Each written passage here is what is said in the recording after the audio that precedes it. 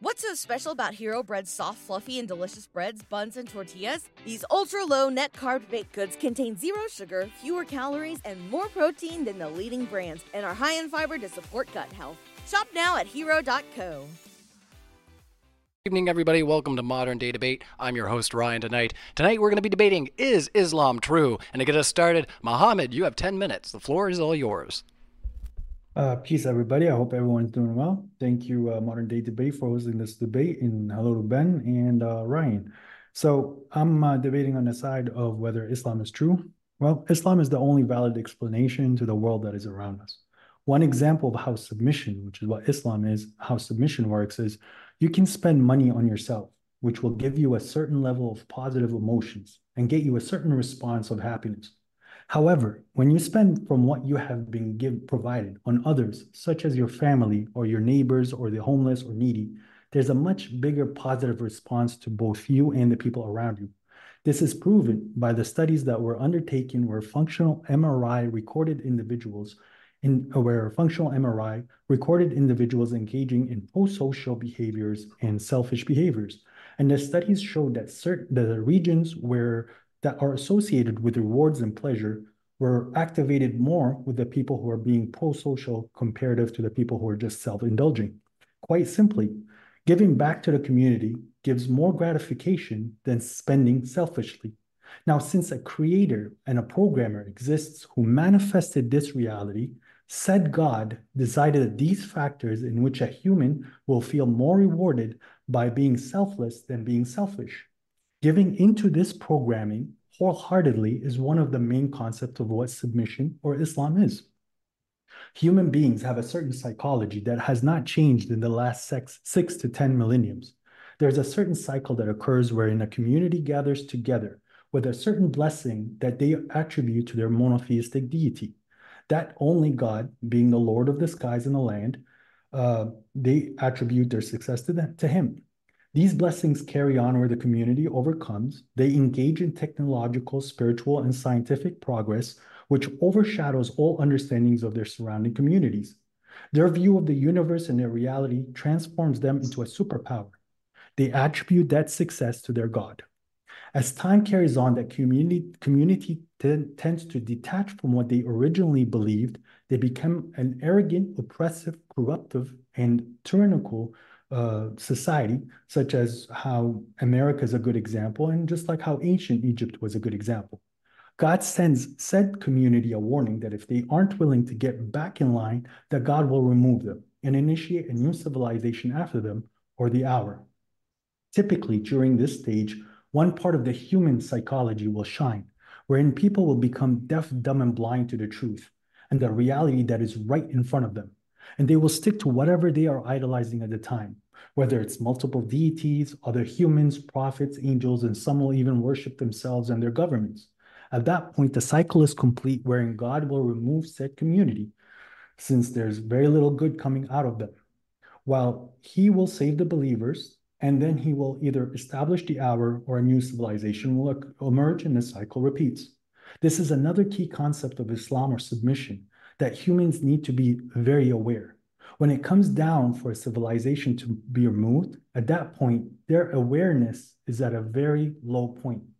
Humans are very prone to backstab each other, to oppress each other, to steal from each other, to lie to each other, to hurt and kill each other, all of which in the end will hinder the community and will hinder progress and will only breed more evil and more hate.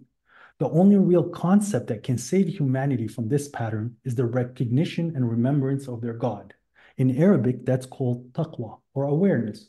It's a mix of both remembrance, fear, and respect.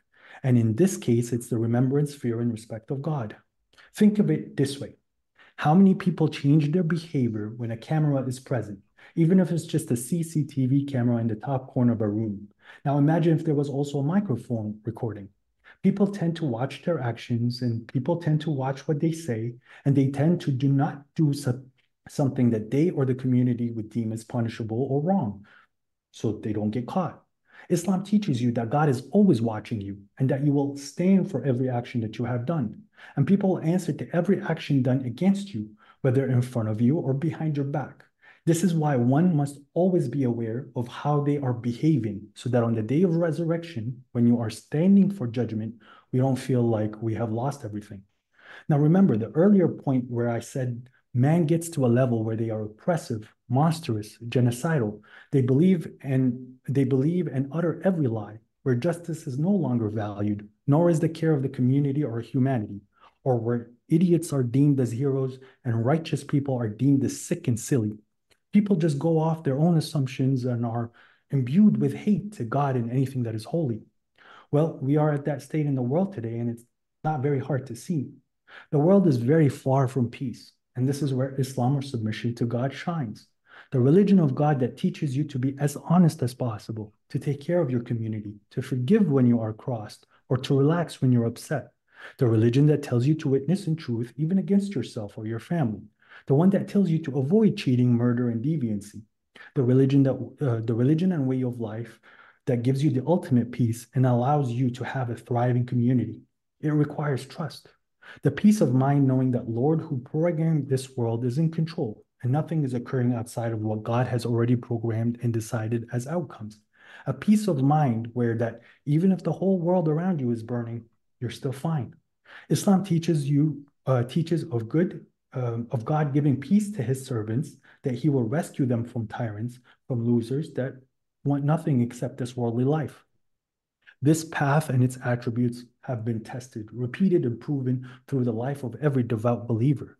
Islam is true because it teaches you about the system of God, which you have already submitted to, willingly or hatefully. And if you submit willingly, that means you became a Muslim. You are taught the values that matter to God, which will make this system work in your favor by God's permission. You will also gain the characteristics all humans are thriving for. You are taught on how to deal and talk with all various psychology that is presented in front of you from every single human. You are taught to recognize and deal with the common enemy of man who wants to divide, lie, and delude you away from the objective truth, to remove you away from God in the last day. The truth of Islam, which is you are here to take care of this world in the name of the Lord that created it. And then after death, you are resurrected and measured for how much good or evil you have done and rewarded as such.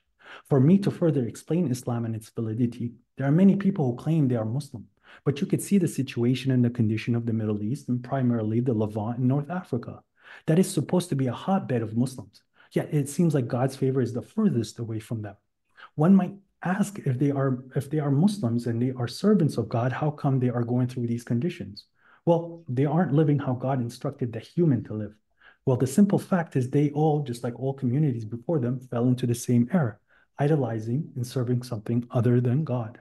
God has told us the system that will excel the human race, and that is by submitting that the world around you is run and processed by God, and He's setting this reality. Whatever good is coming, well, that's from God. And whatever hurt or evil is occurring, that's because of your decision and your choices. Quite simply, the Muslims in this day and age idolize Prophet Muhammad, and they listen to a system that was written much after the Prophet, and they have forsaken the system that made them dominate over all other ideologies. So now they are going through a loss because you can't cheat the system of God. When man falls into idolization, they are no longer aware of God. They don't consider him when they are being oppressive, and God's grace and support is no longer given. They become a consequence of the system at this point.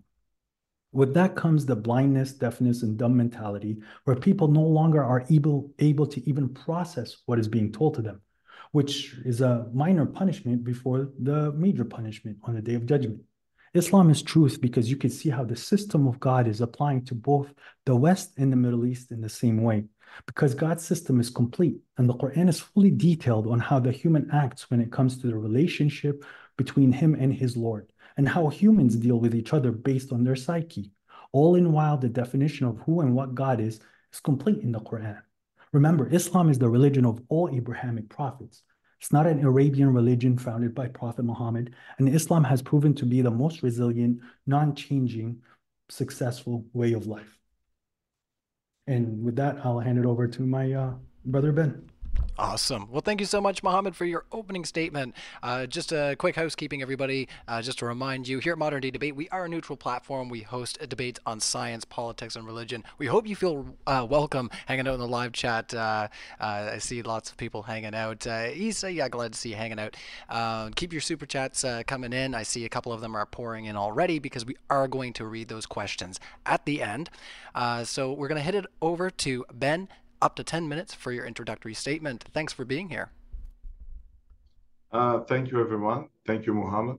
I gotta say at the start, English is not my first language. I will do best to speak it as the best I can. And I will say that I just expect some extra patience on that particular matter, because I'm sure everyone here speaks English much better than me. I would like to say this. In the course of this debate, I'll use the terms Abram and Abrami. Abram is the original ancient Hebrew name of Abraham. And Abrami is a term to describe a follower of Judaism, Christianity, Islam, and generally any religion that finds Abram as an initial prophet. My opponent here is an Abrami, in my understanding, much more before he is a Muslim. He succumbs to the covenant of Abraham and claims that Islam is a restoration of that covenant. I claim that Abrami religions cause more harm than good to humanity and cannot be from a merciful God. For example, the Abramis, known as Muslims, tell themselves, in the name of God, the most gracious, the most merciful, Bism Allah al-Rahman al-Rahim. Not only that I don't see much mercy in our human world, I would go on to say that Abrami religions are the most violent religions in human history and have doomed millions and millions of innocent people into misery and death in immense suffering. So why should we accept that they come from a merciful God, or that the God of the Abramis is merciful? If the reason is to give us free will, then I prefer to be a robot in heaven than a free chooser in hell on earth. Before we discuss why should we accept Muhammad or Jesus or Moses as prophets, I think the better question would be, why should we accept Abraham as a prophet? If God is our own reality, then it doesn't need prophets. Everything should be clear to each and every one of us. That's my opening statement. Thank you. All right, you got it. Thank you so much, Ben, for your opening statement. We're going to move it into an open discussion, everybody. So once again, we are going to have super chats read at the end with your questions. And just to remind everybody, once again, these debates are going to be uploaded within 24 hours to our podcast. So if you like what you're hearing from either of our speakers and you prefer to watch this in podcast forums, definitely check us out there. And both of our speakers will be linked in those descriptions, as well as our YouTube link.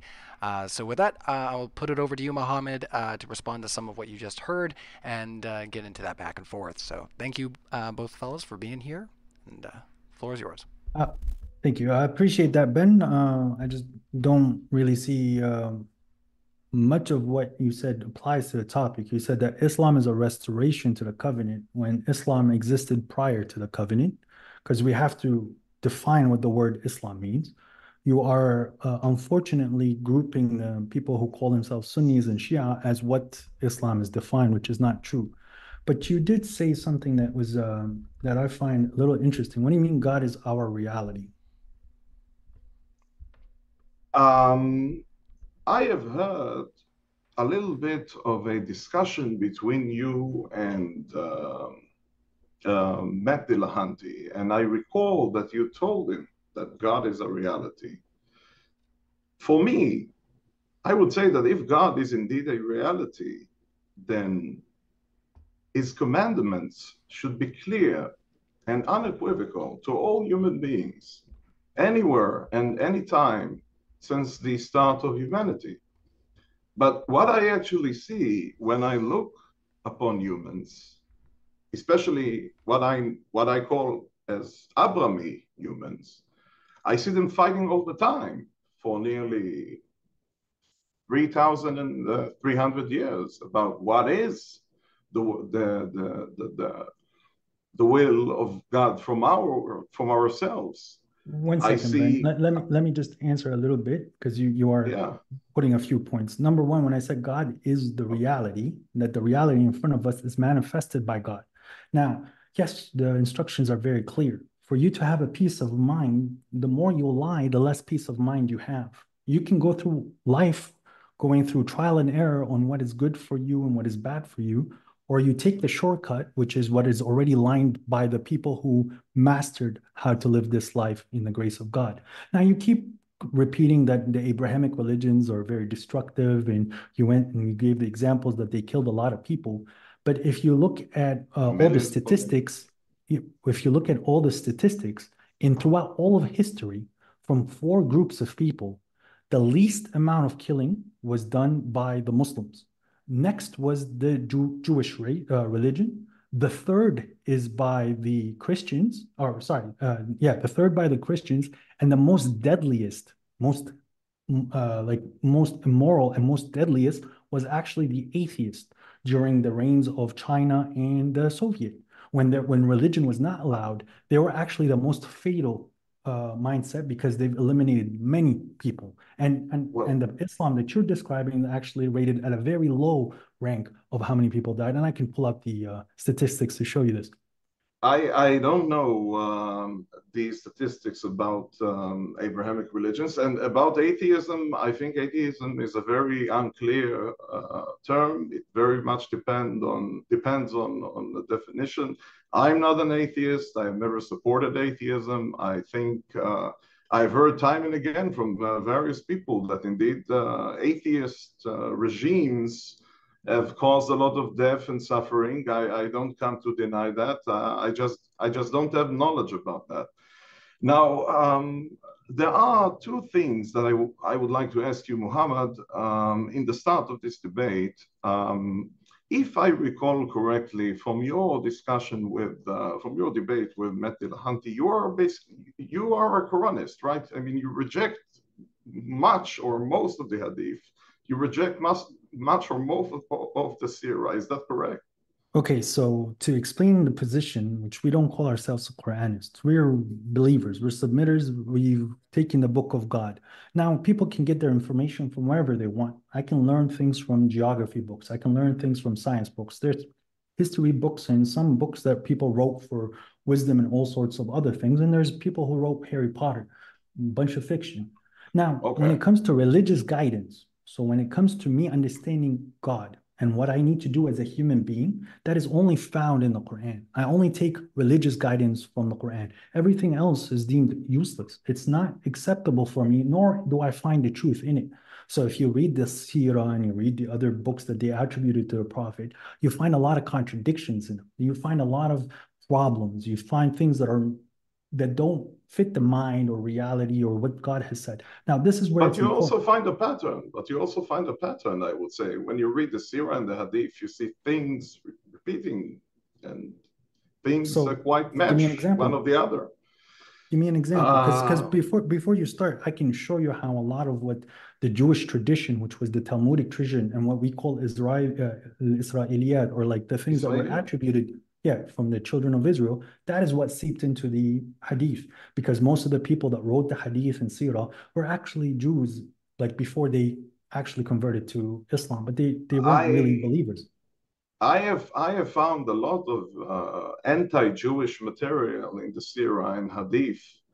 I have found a lot of, what is the term to say? Like, I found much clearly shared things between the two compositions, and I would claim, as based on what I've learned, that you cannot really make sense of the Quran if you don't read it according to these most ancient Islamic That's not true. texts. That's not The true. Have Sirah you and read the Hadith. Quran? Have you read the Quran? No, I have not read the Quran. Okay, so let me get this straight. One second. Let me get this straight. You're here But I to just debate want to whether understand Islam it is correctly. true.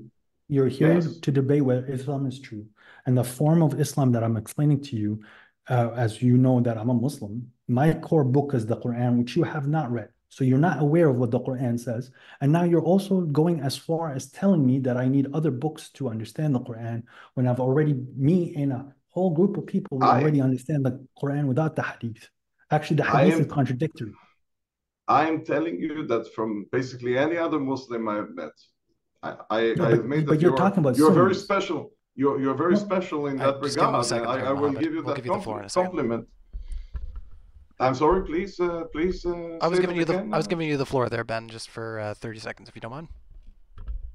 Okay. I would say that Muhammad is very special in that regard because most Muslims I've met, whether either Sunni, Shia, or Ibadi, or Ahmadiyya, they do accept They do accept the Sirah to some extent. They do accept various Hadith collections to some extent. So Muhammad is very special there, not accepting that, I would say. When I'm saying by accepting, I understand there was a history and you can read into it, but it's not a religious obligation. And there's absolutely no religious dictations in those books. The Quran is complete. The Quran tells you that we have struck an example for everything in this book as religious guidance. The Quran is telling you which you don't have information in, don't stand in it, because your hearing, your eyesight, and your brain is going to be questioned about everything. So when I'm saying something, I have to know that it's as much as I can testify as the truth.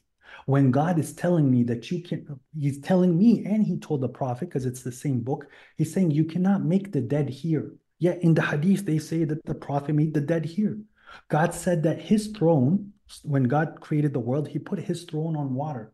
In the hadith, they say that the devil's throne is on water. So they're associating the devil to God.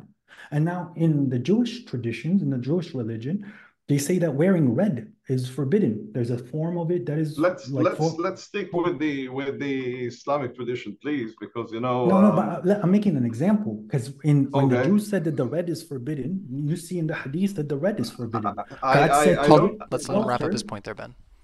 Yeah, God said to whip the adulterer, but in the Jewish tradition is stone them, and all of a sudden in the hadith we have stoning the adulterer. So God has set up a system and they went with a whole different system. So we do reject the hadith as a religious authority because God said that this book is complete. But if you have not read the Quran, so how would you understand what Islam or Muslim means? Well, it literally means submission. I will tell you this. I ask submission to what exactly? I haven't seen any evidence that the God that Muhammad said, he revealed himself to me in a cave through Gabriel, exists. I did not see any evidence for that. Many people throughout history came to us and said, my God revealed himself to me personally or before other people. It might be Moses or Jesus making miracles before vast crowds. It could be Muhammad coming and say, well, I met him in a cave, in the cave of Hira. To me, it doesn't matter if there was a crowd there, as with Moses and Jesus, or as in the case of Muhammad, where he was just in the cave alone. To me, it matters what is the evidence. To me, a merciful God, a God who cares about humanity, who doesn't want to fool humans, will actually expose himself, reveal himself in a very, very clear way that would be clear to all humans, since the start to the end. And then you they failed will the test. What to do. What? That's the whole test. The whole test is faith. That's the whole test. When God is going to reveal himself, Ben, let me answer you to what the Quran says. It seems to me that humanity is quite failing. Just one second, Ben. We'll let him answer the question there. Yeah. Ben, God will reveal himself. You will literally see God. But when that happens, the test is over. I know that. He's trying. No, he will show you. You will understand on the day of resurrection of God literally being there, and he will show you signs before the day of judgment, so that you know he's there. But at that point, it's too late. The whole point right now is to believe in him without seeing him yet, but you have very much evidence in literally the world in front of you that this was there's a bari, someone who brought it into existence. Now, you did say something that's very interesting. Did you say that Prophet Muhammad, that God revealed himself to Prophet Muhammad, so that Prophet Muhammad saw a form of God? I said that Muhammad claimed that God revealed himself to him through the angel Gabriel. God revealed himself through the angel Gabriel. What do you mean by revealed himself? I cannot quote the direct Arabic from the Quran, but it is, I think, in the start of the Quran, it is brought. But anyway, that is not true. Now you're just making up verses. There's nothing about God revealing himself to Prophet Muhammad. Prophet Muhammad never seen God. Prophet Muhammad is not talked about a cave in the Quran. None of that is in the Quran about Prophet Muhammad being in a cave and Gabriel coming down to him.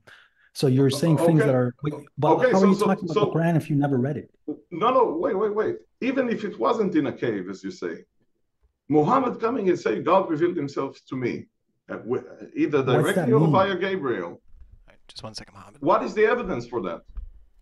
Okay, so the reason... I have a question to ask. Go ahead, ask. Yes.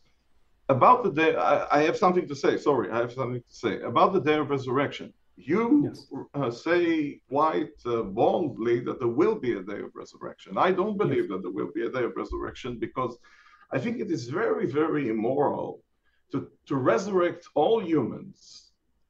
That includes humans who have murdered or raped or made or robbed other human beings, put them all together, let them see one another again. I mean, I don't think that someone who was raped would want to see the rapist. I don't think that someone who was brutally murdered would want to see the murderer. I don't think that Jews exterminated in the Holocaust or I don't know. Sorry, that's outside of the topic. Let's not talk about that. Okay. I don't think that these people would actually want to meet those who crimed against them. And I don't think that the merciful God of Islam, as the God of Islam or the God of Abraham, would allow such a thing if he's really merciful. Well, Ben, unfortunately, I think you misunderstood what the day of resurrection is, or the day of judgment. So people are not resurrected to face each other once again. In fact, if in Islam, let me finish the point, because I'm explaining to you what the Quran says what the day of judgment is. It's when people get back what is due to them. So if I hurt somebody, all the pain and all the suffering that I went through, the other person gets to experience it all. And at that point, the person who's judging between our fight, if I got murdered without right, or people getting bombed for no reason, they will see the person who bombed them, and God will show that person all the pain that the other person went through, and God will give the right back to the person who got hurt. So everything goes back to being equal. That is why God is the most merciful. God is so merciful that even the criminal, when he's wronged, he will get back his due, and then he will go suffer in hell for disconnecting from God and making humanity worse. The reason why God sent the Quran, yes, it's not to restore a covenant, but it's to restore the understanding. God is one. It's a unified concept of a monotheistic God, and humanity, just like all other animals, are supposed to be a unified concept. We're a collective. For us as a humanity to thrive, we need to be as a singular unit. But if we're going to sit there and cheat each other and kill each other and lie to each other, and judges are not fair, and governments are stealing from you, and taxes are not making sense, and everybody's dealing with interest, then humanity suffers.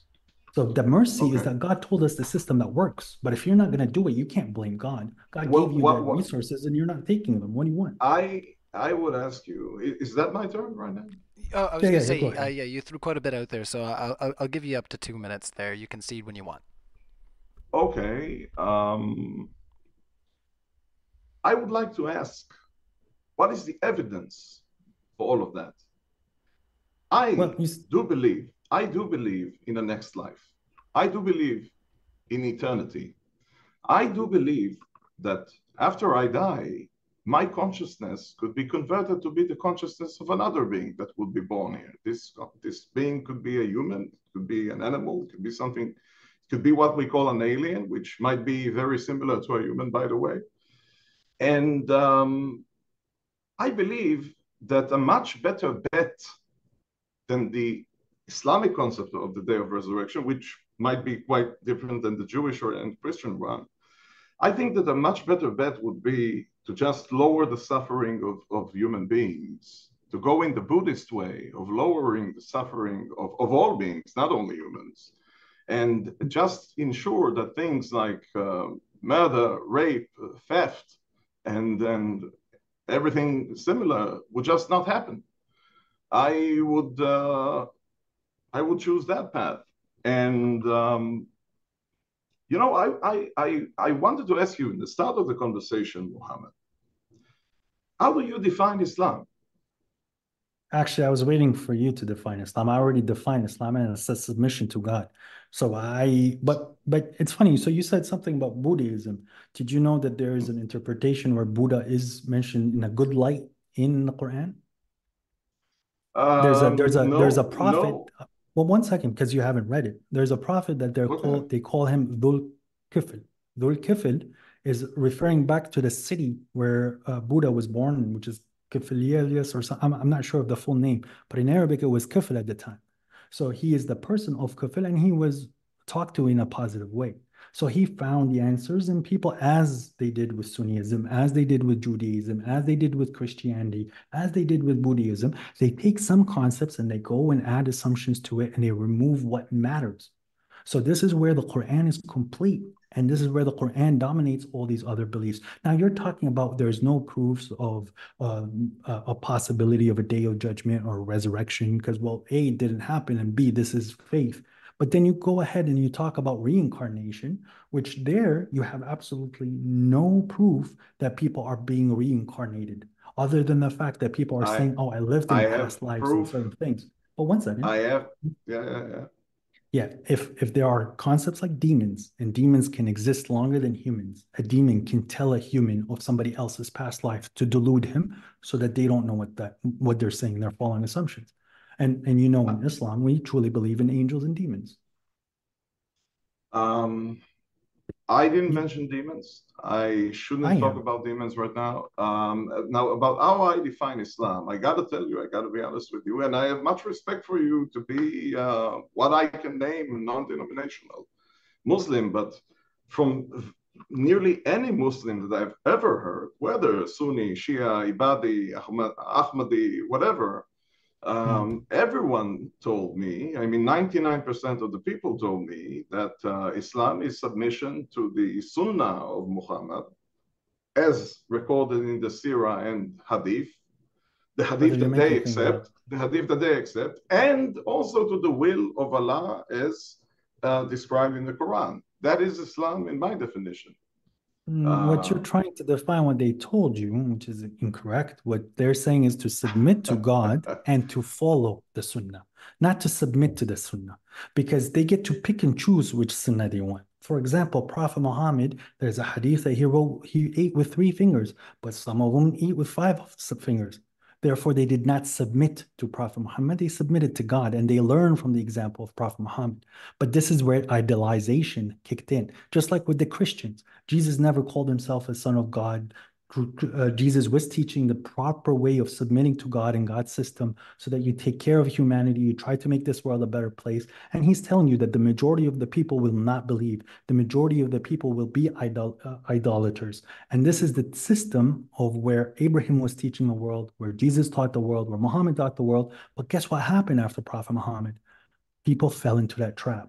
People started to idolize. People started to talk about Sunnah and traditions and all this. I promise you this, my friend, if Prophet Muhammad was alive in this day and age with the technology and the mentality of the people, his Sunnah would be very different than what he lived 1400 years ago. So God didn't. I don't know about that. How would he? Is he going to ride horses and use swords? Or is he I don't know what it's going to be. I don't know what it's going to be. I will just say that again, if I don't have any context to reading a book like the Quran, which is vastly different than the Hebrew Bible and the New Testament in its organization, it's not chronological. It goes from the long to the short in general. I think that would be, it mixes data from various Jewish sources, Christian sources, critical research would say, you know, like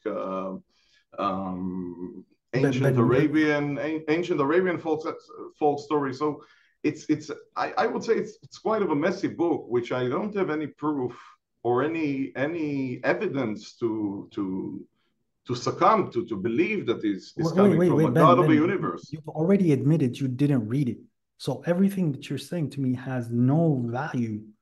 Like, fine, you can't succumb to I disagree. I disagree because I disagree because, you know. So you judge the book without reading it. No.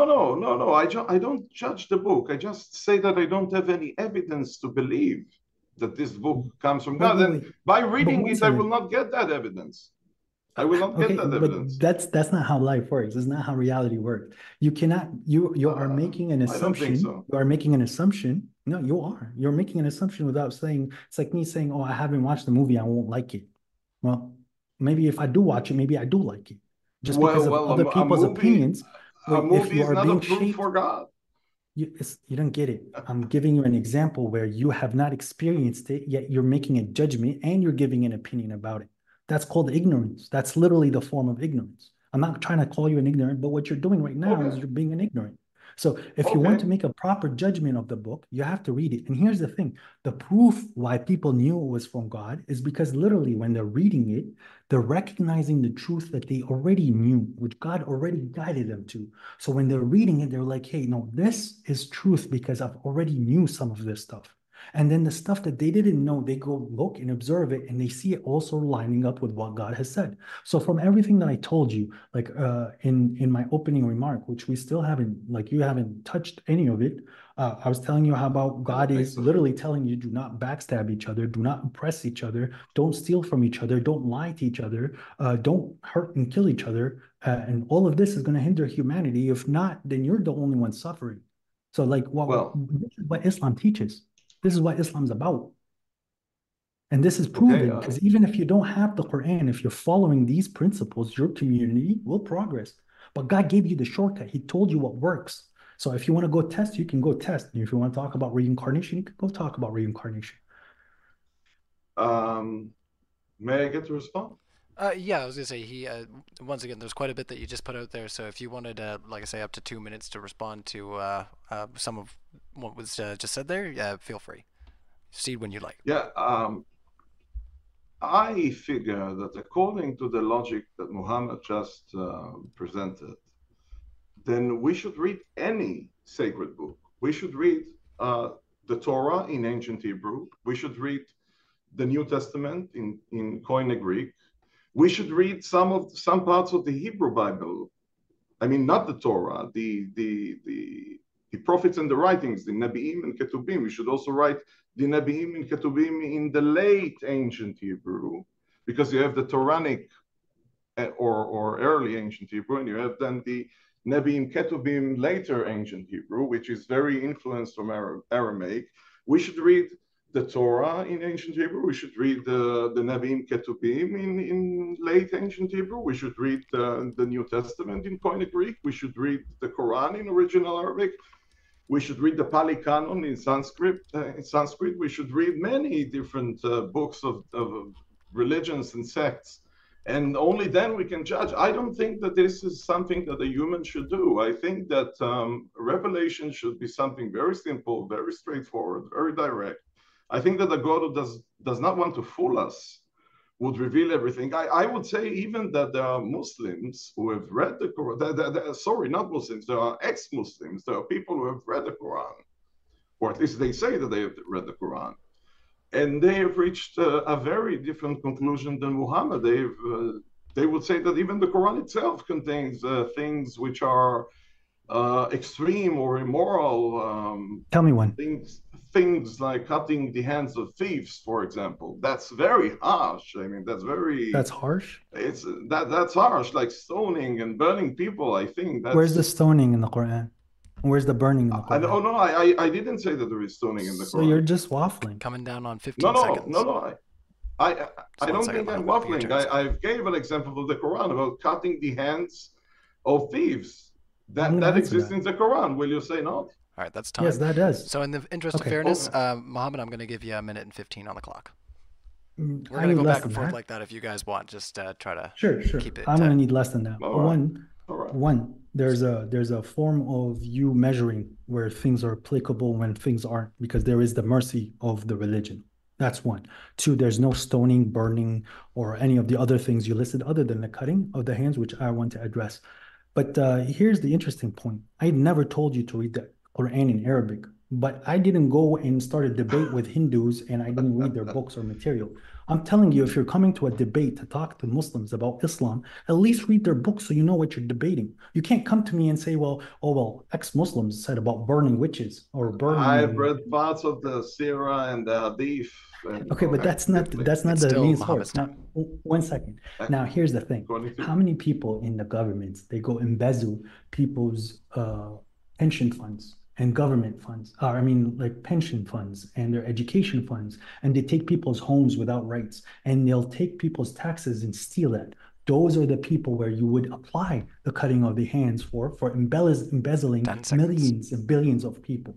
Wow, the people who are like stealing for food, that's not where you apply that. And God literally says that if somebody corrects himself, then God is forgiving and merciful. You steal, you correct yourself, you don't lose your hand. All right. 1:15 for you. Are on the floor there, Ben.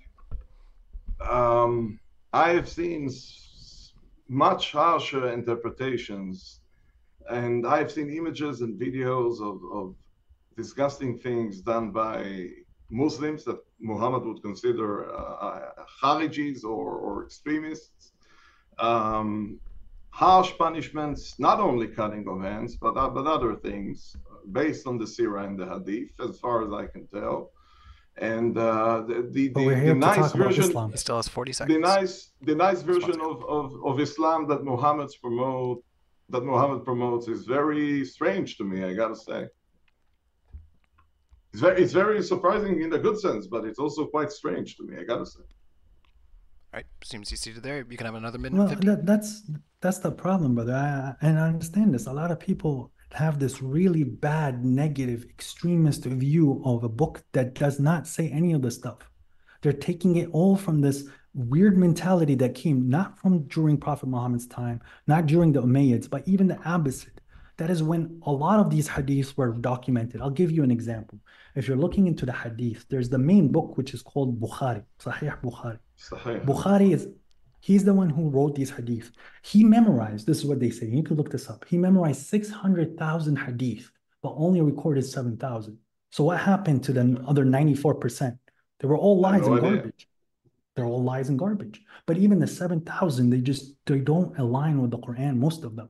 So this is what ruined that community. That's what ruined the as like in Arabic word, like the actual like the power and the might that came with this religion. The religion again, I am 15 seconds. Again, I am surprised. Again, I meet Muslims on a daily basis. I've almost never met a Muslim who will reject the Sirah, and let alone the Hadith. I will just go to a few points I wrote here. I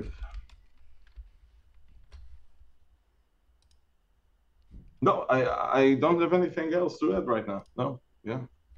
Okay, well, let me just push a little bit more, just so you understand why we reject those things.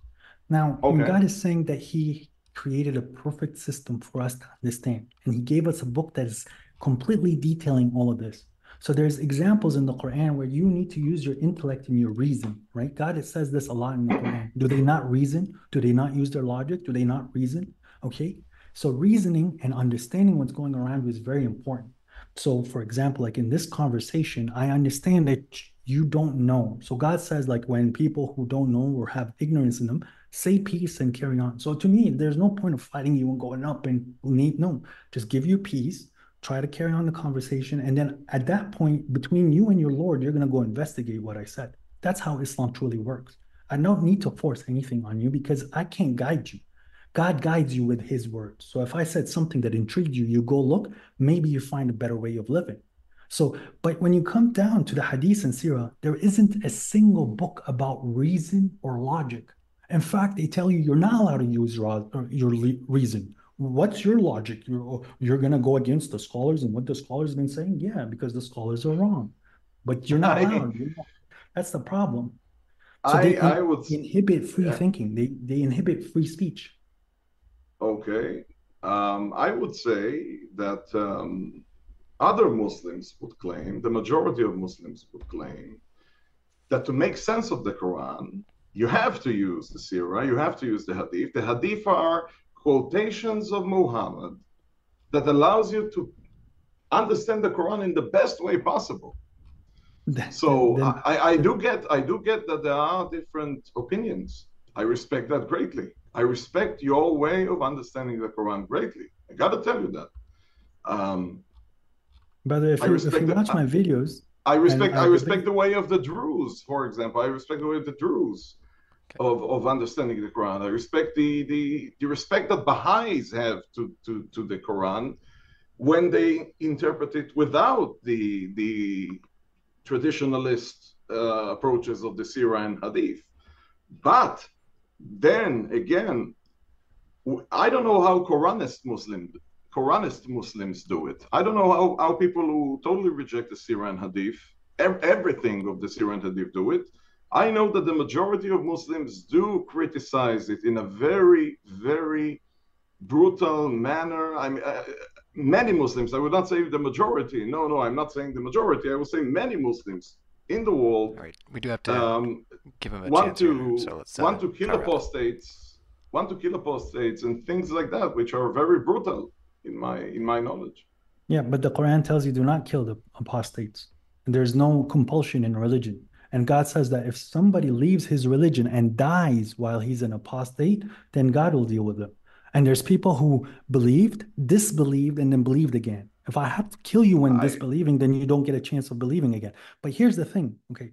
So it's to me, the name of the prophet's wife is irrelevant to me in this day and age. To me, it's irrelevant what Prophet Muhammad said to Omar. And these are all completely irrelevant to me as a human being in the 21st century of what I need to do as my relationship with God. Okay, I don't need to know the whole concept of the Sirah to understand the Quran. You really don't need any of that information. You just need to see how it applies to you in this day and age. And again, in every situation that you find yourself in, there is a verse explaining to you how to react and how to talk.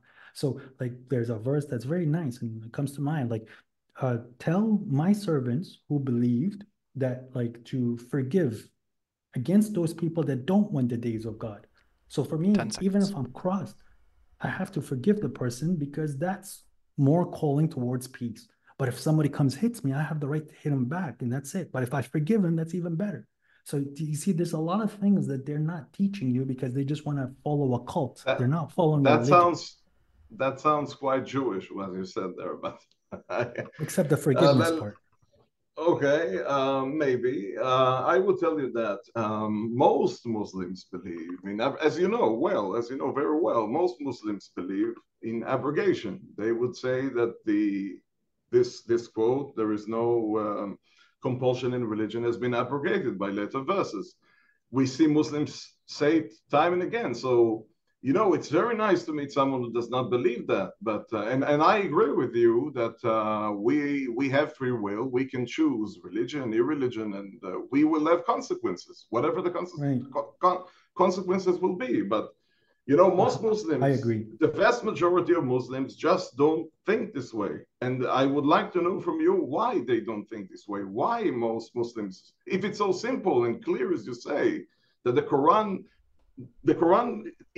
itself tells you, it's like a person talking to you and telling you, you don't need the Sirah, you don't need the Hadith, just follow me, myself. Right. I mean, exactly. If it's so simple, then please explain to me why, I don't know, 1.8 billion Muslims don't believe this way. Well, because you could also see how 2 billion Christians also think that God has a son, which that logically doesn't make sense. But to go back to the questions that you're asking, so I can talk about abrogation, but there's a verse in chapter 12 that God says, وَمَا يُؤْمِنُ أَكْثَرَهُم بِاللَّهِ إِلَّا وَهُم مُشْرِكُونَ. So the majority of them will not believe in God except if they are idolaters. So people to believe in God, they always find a thing to idolize. So in this day and age, after 1400 years after the Prophet, they're believing in God and idolizing the Prophet. They want to be a copycat to the Prophet. But if God wanted everybody to wear a white dress and speak Arabic and wear a white hat, then everybody would have been Arabian. But the whole point of the religion is to not idolize, is to find your way in life and to be the best person you can be. So for example, Ben, you might be destined to be a lawyer who hates dates. Well, Prophet Muhammad used to love dates and he was not a lawyer. So does that mean that you cannot now be a proper Muslim because you can't eat dates and you want to be a lawyer? No. So everybody has their own destiny in their own community. And this is what the Quran is teaching you. But the seerah and the hadith and all this other nonsense that they attributed inhibits growth. And this is what killed the Muslim community after what they say the Islamic age. There's a sect that disappeared from history except a little bit. Were called the Mu'tazila. You should look into them. And they rejected I've learned about the rationalists of Islam. I've learned about them. The rationalists, and exactly. I think that their heritage is now found in the Ibadi, mostly in the Ibadi sect. Maybe I'm wrong. I don't know. No. I would say this. Shia. I would say this. I fully agree with you that there is a problem that we see in Judaism, in Christianity, in Islam, that people tend to really idolize what they name as prophets or messengers. And we can see that in Buddhism as well. I believe in the eternal way of the Buddhas, anywhere, anytime in the universe. All of the Buddhas who came to enlightenment by suffering, all of the Arhatas who have understood the closest they can understand what the Buddhas teach by the power of logical reason. I believe their way, and I do see many people tend to idolize these Buddhas, tend to idolize Siddhartha Gautama the Buddha, peace be upon him, or other people who have been claimed to be Buddhas, and praying towards their statues and things like that. But I don't believe that. I believe that we should follow a good way that they have led, that they gave us, and we should not idolize the peoples themselves. Perfect. And that way that you're talking about is literally what Islam is. People are idolizing the character instead of understanding and following the way. The way is what Islam is. That's it. But you literally explained it. But you don't see things like hijab or cutting off hands. Now, I'm not comparing. I mean, I know many women do hijab on their own will. I'm not comparing. I just say that you don't see many things that you see in Quranist Islam, even. In Buddhism, you don't see, I think, veils. You don't see harsh punishments like cutting hands of thieves. You don't see, again, you say it's not part of it, but killing of apostates.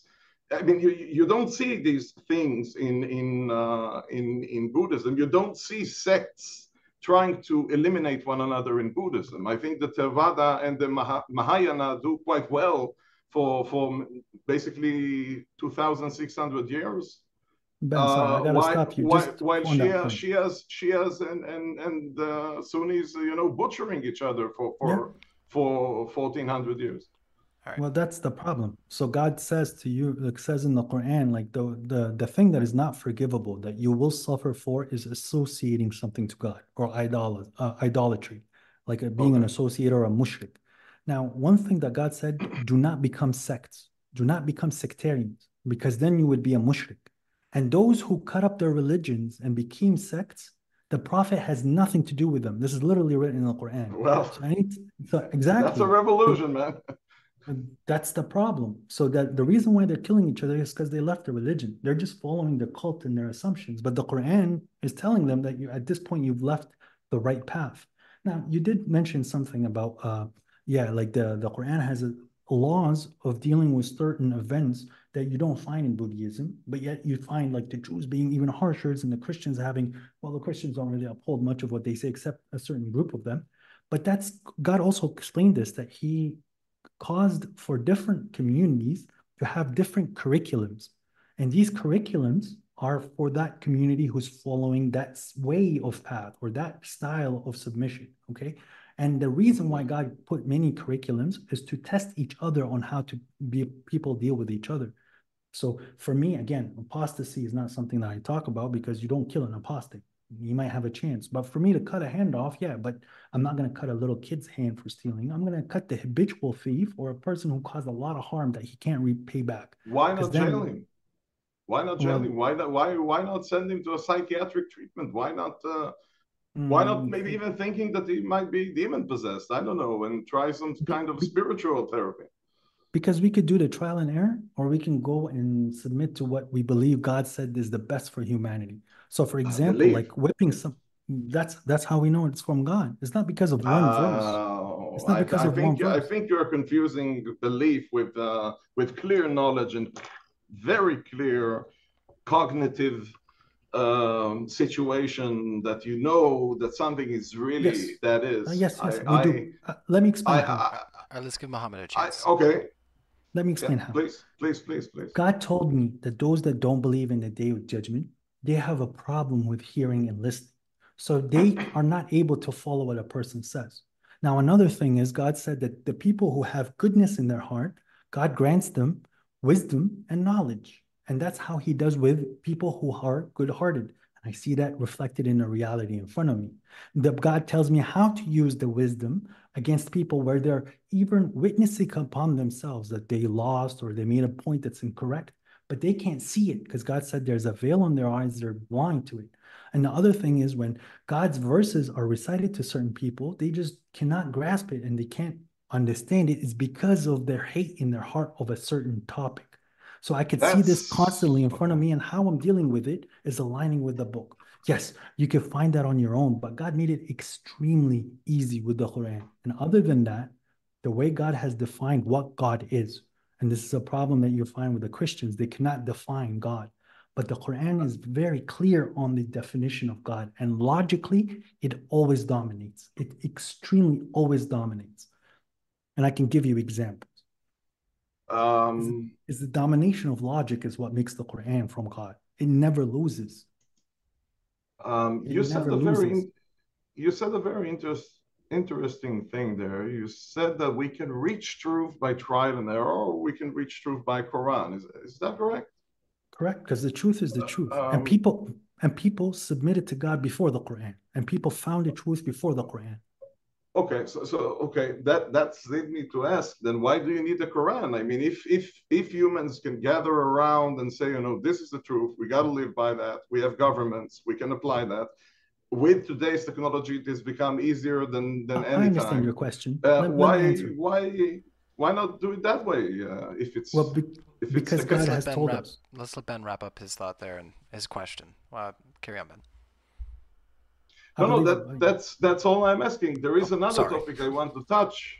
There is another topic I want to touch after that, which is the critical research of the Quran. Yeah, please go. Go on. So the first question that you asked is why do we need the Quran if the humanity could come together? Well, humanity used to be as a single entity, used to be one community, which was in the Middle East, and people started to differ. So God sent the prophets and brought down the books to them so that God would judge between the people what they used to differ in. And people kept differing. So God used to brought down the books again, or the book again down to different prophets so that they would judge what they're differing in. But yes, the truth was prevalent before the books. But people just kept differing. So God's mercy is telling us the truth at this point. That's why we need the Quran. And sorry, to answer about the trial and error, I could sit here and try with all sorts of things, destroy my body, destroy my mind, give myself psychological problems, give myself societal problems, maybe end up in jail, maybe end up hurt, and then realize the way of being a good human being. Or I could read the Quran and avoid all that trial and error. Okay. I would say that, in my opinion, a God that would not like to fool humans would give them the truth, whatever that is, anywhere, anytime. Even when they are babies, they will know the truth. Since the moment of birth until death, they will know the truth. They will act by it. They will have free will. They could sin, let's say, but they will have the truth embedded in them. I don't think that you need prophets and books to do that. I haven't seen good evidence that you need prophets and books or proxies, let's say, to do that, especially not an angel who delivers that to a prophet. I think that a God can do that directly. And Well, you that see, you would just said a be, quote in the Quran. You literally just said, and they say, why doesn't God send an angel? Well, when God sends an okay. angel and you see an angel, at that point it's game over because you've seen I God's haven't seen an existence. angel. I I haven't know, seen but an when you angel. see the angel at that point, there's no more debating or talking. You've lost. I That's I don't the understand that claim. the day God allows you to see a single angel in his form, at that point, your test is over and you have lost. Like you have now clear proof of God's existence, you have clear proofs of the angels, and you have clear proofs that what God has revealed in the books is truth. It's game over for I you. no no God I literally says this. but I did not say anything about angels. I said only about a God that revealed himself directly to humans. I think that this can be done. It can be done simply. A God Yep. can do it without much effort, and that's it. And again, there's a verse in the Quran that says that the children of Israel asked Moses, we're not going to believe into you until we see God outright. And then God All right. sent a strike and hit the children of Israel with it because he's telling them, when you're asking this, you are asking a question that is pushing you into disbelief. When God reveals himself, it is game over at this point. There is no more test. You are I going through doubts. You are going through doubts. That's the question. The question is, are you willing to believe in the unseen? Or do you have to see it okay to believe okay it? So because okay. you're not willing to believe in the unseen, then you failed. Well, But if you're willing to have some faith and believe in the unseen, then the Quran guides you. That's how it works. that's a Quranist or a Muslim approach. I would say that I don't know that from Judaism and Christianity. I know that in Judaism and Christianity, one of the things that have made Moses and Jesus so believable is miracles. Um, People rightly said, "We want to see miracles. We want to see that you got these powers from a God. We don't even need an angel for that. Just you do these things that God um, have made possible for you to do." But it's a matter of approaches. I haven't seen any evidence of any of that really happening. To me, stories like that can be created, tailored, and waved and embedded and just be created through different processes over long periods of time. Well, God does give you a challenge in the Quran that if you bring all of humanity and you bring even the demons and try to together to bring a book like the Quran, and you won't. And this is including the Arabic literacy and the way that it's expressing itself. Because, Jews but say the you same of the don't Torah. you don't need, well, the problem is the Torah does have some issues, and the Quran tells me to believe in the Torah. I'm not telling you to Well, deny the Torah. But that here's the thing. Listen, Hold let me on. finish yeah, the Let's point. let yeah, Maham yeah, wrap yeah. up his point there. He had some other Oh, things So I please, to say. believe in the Torah. I believe in the Torah, but the Quran supersedes the Torah, and the Quran is correcting the issues that they made. One very easy example is the Torah says that the brother of Moses, Aaron, he built the golden calf to make the people worship the golden calf. But the Quran says, no, it wasn't Aaron, it was a Samaritan. The Samaritan built it. So God is clearly removing the guilt out of Aaron, and he's putting it back on a person from the children of Israel, a Samaritan. Now, the okay. thing is, the Jews who were responsible for writing down these narratives, they wrote it incorrectly to put the prophet down, to make the prophet look bad, to make the prophet look evil.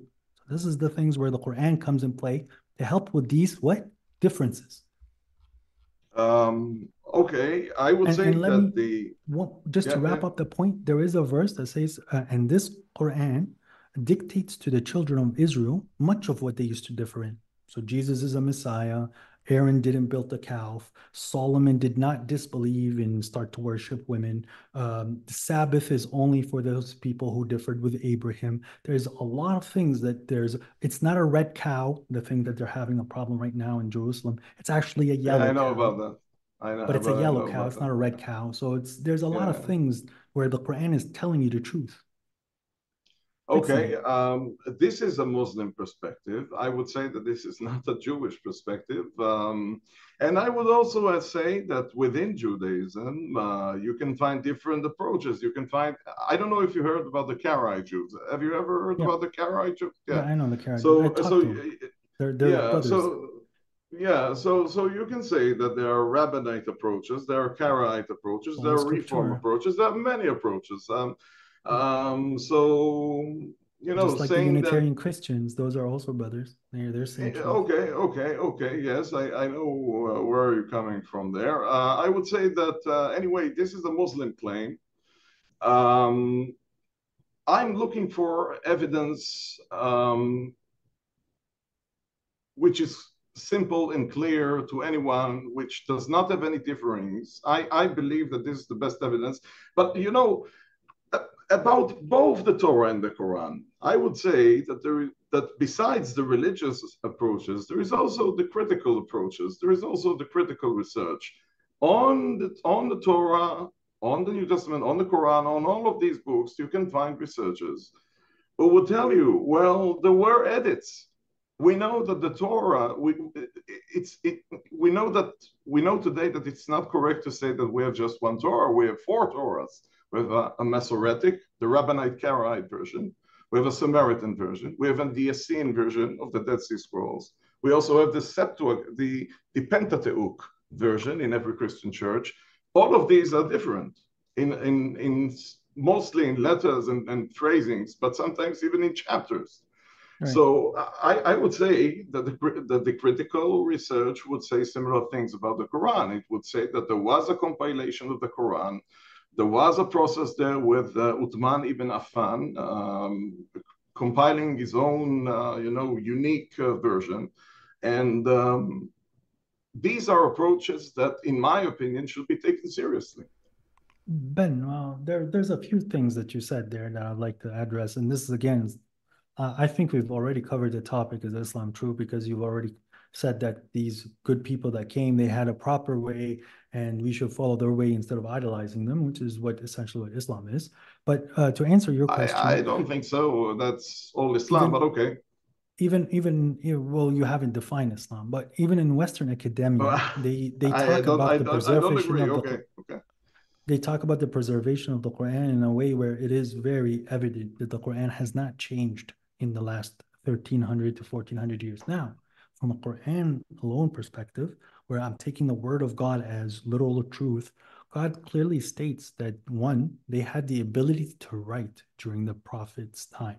So the longest verse in the Quran, which is in chapter 2, God is saying that if you are going to take a loan from somebody, to write it down, and to write down how much you're going to pay back and when you're going to pay it back. And there's going to be witnesses to this contract that you're writing down. So they clearly had the ability to write down contracts. So why would they write down contracts and not write the most important message to humanity in the last 2 millenniums, right?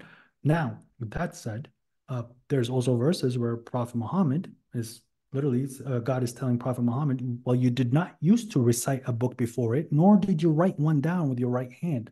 Because then they would have said that you were making it up. But he suddenly started to recite a book and write one down. So the actual writing of the Quran, the preservation of the Quran, was done during the time of the Prophet. And everyone after the Prophet, they just propagated it. Because this is the only miracle that Prophet Muhammad is attributed to, is this book that did not change. Because there's no other book in history that went through this. And again, okay. I can bring you the Western academia who's saying the exact same thing. I know his name, but I don't want to say it and I don't want to butcher it. But he's a Scandinavian doctor. I don't want to try, but I'll get his name. It's okay. Just do it. It's fine.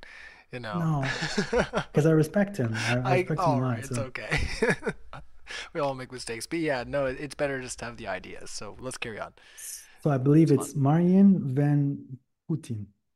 Marjan van Putten. He's a Quranic, and he's not a Muslim. He's a Western academia who will tell you that yes, the Quran went into a very rigorous proofing that it is as it was during the time of the Prophet. Yes, the ordering has been changed.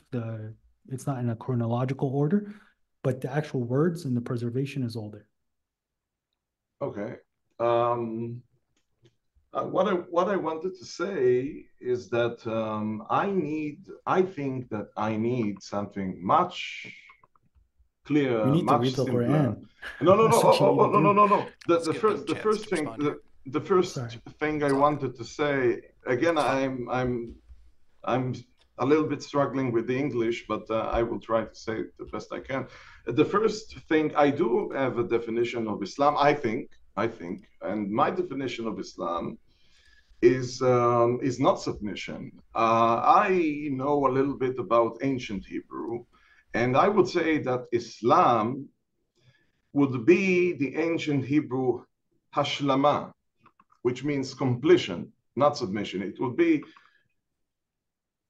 to complete, to be complete, or completion with the Sunnah of Muhammad and the will of Allah. نحن لهم مسلمون. نحن لهم مسلمين. We are completing for them. We complete with what they tell us to do, Muhammad and Allah. No. So in my understanding, Islam is ashlama, is completion. Just Okay. complete with what they say and go on. Okay. The Go by verse the that you Sunnah, go by quoted, the Quran. نحن له مسلمون, when lahu is singular. If it's Prophet Muhammad, Sunnah, and God, نحن لهما مسلمون, which would make it Okay. a duality. There's another thing. I don't know Listen. Arabic. I don't know Arabic. I know. And you're defining an Arabic word, Islam, which comes from sin, which comes from submission or surrender, or peace even. But it's more so here in the way that it's like written, it would be submission or surrendering. Now, here's the other thing that I want to put into your thing. I think the first verse of the Torah is Barashit bara Elohim hashaya hashaya. בראשית ברא אלוהים את השמיים ואת הארץ, והארץ הייתה תוהו ובוהו. That was good. So Elohim here is plural, but it's still a singular God. And God also uses the royal we in the Quran. Nahn, we. But it's singular. Okay. But when he's talking about submitting, it's always singular. He's not using the royal we. I see what you're saying. Yes. I appreciate that you're honest with what is presented to you, and this is something that's very commendable. Yes, thank you. So I would say this. I would say that I personally tend to think that we humans need something which is way clearer. I could say that Buddhism is a very, very simple religion because, I hear many Muslims say that Islam is a very simple religion. I don't think that Islam is simple at all. I think that the Quran is a very long and complex book. I would say something that might surprise you. I would say that the Torah is comprised of about 300,000 Hebrew letters. And the Quran is also comprised by something like 300,027 letters, something like that. It's like 300,000 letters in Hebrew for the Torah and in Arabic for the Quran, something of that magnitude, approximately. So these are giant books. These are complex books. These are books that are written in very ancient forms of their languages. It's not simple. And your version of Islam seems to me much simpler than the versions I hear about every day. And then in YouTube, I just open YouTube, I see all of those da'is, that present a very, very different Islam than you are presenting. And that's something worth noting. Well, just before you respond there, Mohammed, we just went over, we're almost about to hit, an hour and 10 here. It seems like we're about to go down a new path. I'm totally cool with that. If you guys want to, take a second for anything, if you need to get a drink or anything else, that's totally cool. But I do want to know if you guys have any time constrictions. Oh, I drink. Or if you'd like to just keep carrying on, because it seems like we're about to go into a new thing. But I did want to let you know if you do have time constrictions, that we do have some Q&A coming up. So I do want to give you a chance to respond, of course. But are you guys good to keep going for maybe another? How are you guys feeling? Yeah, I think I'm okay, but I think it's maybe late for Ben. no, it's fine for me. It's fine. Yeah, We can go it's for fine. another It's fine. hour. That's fine. I'm fine with it. I'm just saying, like, Um, I want to let you guys know that I don't want no, to no, accidentally keep you guys here longer than you intended. yeah.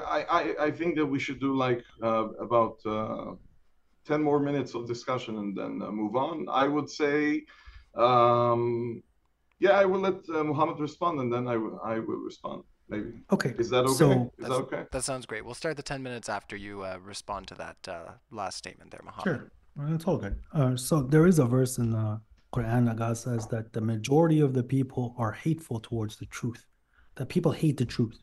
So when you're talking about these da'is that are propagating the Sunni religion and the Shia religion, when we present to them, like literally just saying verses from the Quran to them, they still call us disbelievers, they call us apostates, they call us all sorts of things. So there's many da'is that I've sat there and they literally tell me, I would rather talk to an atheist than a Quranist, which makes absolutely no sense. And there's verses in the Quran that says like, well, are you guys taking revenge? And this is what we say to them. The verses is, do you take revenge to us that we believed in God and the book that He revealed to us, or do you hate us because we're just submitted to God?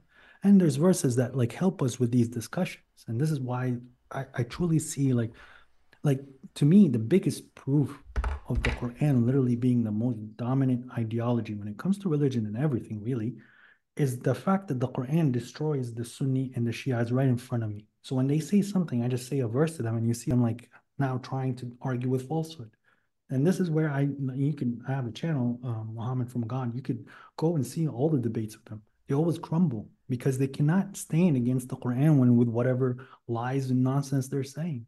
So when they're saying that, oh, there's 73 sects and only one is saved, God said that if you're a sect, then you're not saved.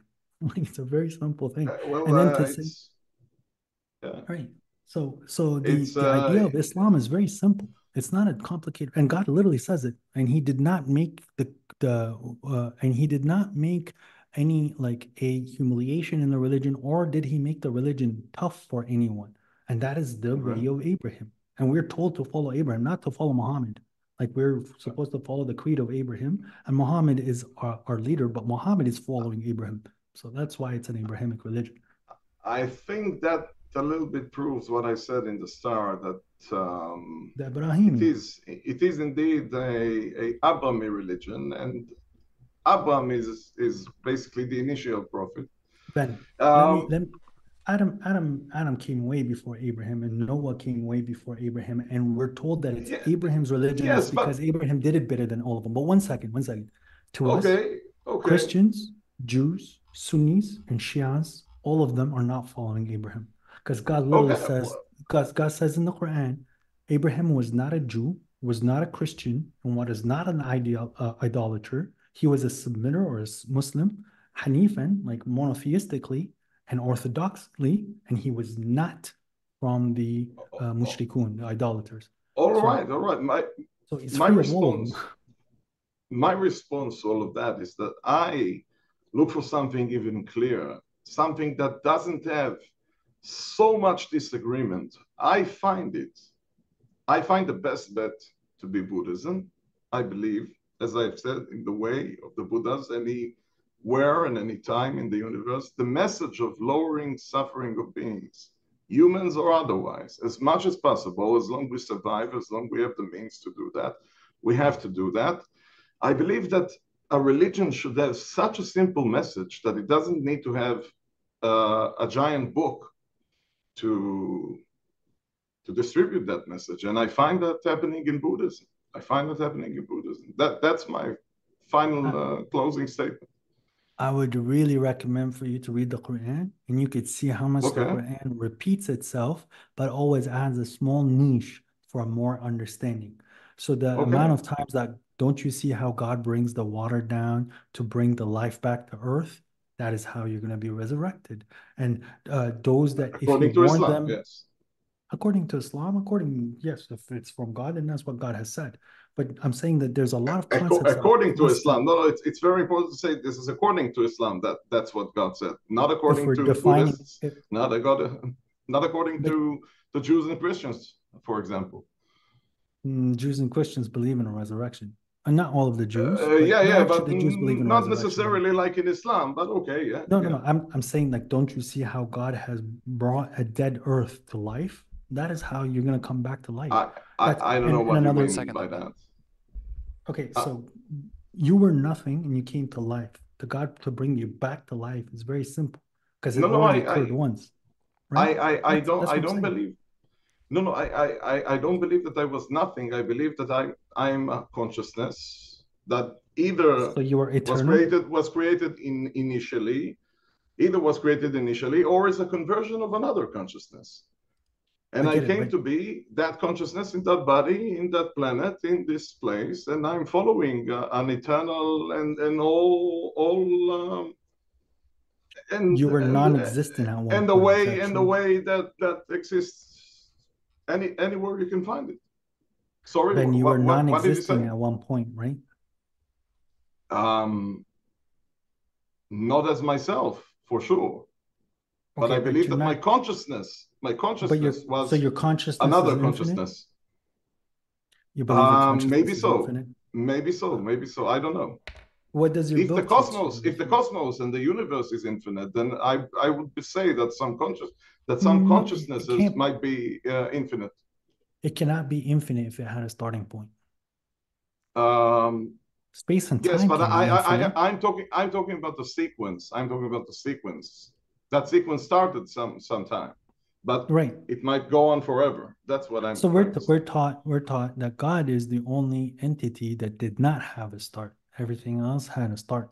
But the point that I was trying to make is that you became into existence. You're going to be removed from this reality, this existence, to God to bring you back. That's very easy. Well, it's not the way it works in Buddhism. It's not the way it works in Buddhism. You were talking about reincarnation. So you're going to be reincarnated. That's you coming back to this physical reality. Which yes, but not as described in Islam. No, of course, but it's still the concept of reanimating. That's still existing in both of them. We don't differ there. We don't differ there. But what I was trying to explain to you earlier is that the Quran is not, it's 604 pages, but it's not a new word, a new topic on every page. A lot of it is repeating itself so the person gets programmed. It's a form of programming. And when, for example, like Moses, the story of Moses is repeated the most in the Quran. Moses is the most repeated name in the Quran. Yeah, I don't like repetitions much. I don't like repetitions very much. Man. You repeat to learn. You have to repeat to learn. You don't learn something by hearing it one time or reading it one time. That's it. Nobody fixes a car one time and now he's a master. Well, I won't speak for. I would say that indeed it's not true for myself, but I won't speak for others. Okay, but that's a form of arrogance. Everybody learns the same way. No, I'm not arrogant. No. I'm not arrogant at all. I say that yes, I sometimes need to repeat on things to learn them. But I won't speak for others who might not need to repeat them. Maybe they are sharper than me. So I'm not being arrogant at all. I understand. Trying to be humble. I understand that. Yeah. But in short, the point that I was making is the Quran is not as a long read as you think. There was a gentleman that he made a YouTube video. He read the whole Quran in 19 hours in one sitting, and he learned a lot. Like he said that, you know what, following your desires is not the way of life, and he is happy that the Quran stresses that you have to take care of your appearance. There's a lot of positive things of submission, because this is the system of God that makes you feel really good about yourself and makes you a good man, it makes you a good woman if you're a woman, and makes you a strong member of the community where people respect you because you're not lying. You are bringing positivity to the world and you're bringing a positive change to everyone around you. That is literally what Islam is. I would like to say one more thing. I think we have to go to Q&A, but I would like to say one more thing, one more very short thing. I think you can find a very similar concept in Buddhism, in the Four Noble Truths. For example, the Noble Truth of suffering. We have to acknowledge that there is suffering all around us, and the Noble Truth of going above our animalistic tendencies and destructive thoughts, and the noble truth of prevention of suffering, and the noble truth of the Eightfold Path. But that's for a longer forum. That's what I would say. So we have a point of agreement, I believe, on many things. Yes, we have common grounds. Yes. The truth is one, right? Well, I think the things that we differed was the point of resurrection and reincarnation, maybe about certain things about morality of what you believe is moral based on what God wants in His system. But yeah, I do agree with you where you like the desire, following your desires and temptation is not good. There's a proper moral path that one should take to find himself. When you're talking about suffering, that in suffering, what we would call that as effort, which would go back to jihad, which you have to suffer within yourself the most to change yourself into a human being, which in return you also well, jihad is a very complicated topic. I would keep it for maybe for another debate. There's the Sunni form of jihad, and there's the Islamic. Well, that's a claim of a Quranist right there. I would say this. I would say this. We have many points of agreements, and I would say that things that we do not agree on are also our attitudes to books, how we understand books or religious texts, and what our relations to the critical research from the academia. I don't know if we agree there. Maybe we agree there a lot as well. I don't know. So that's basically all I have to say, and I'm ready for the Q&A. Yeah, you got it.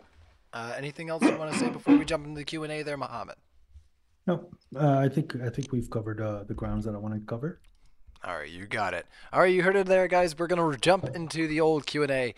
So get some super chats in there, and we will read them out, and our speakers will interact with you directly live here on Modern Day Debate.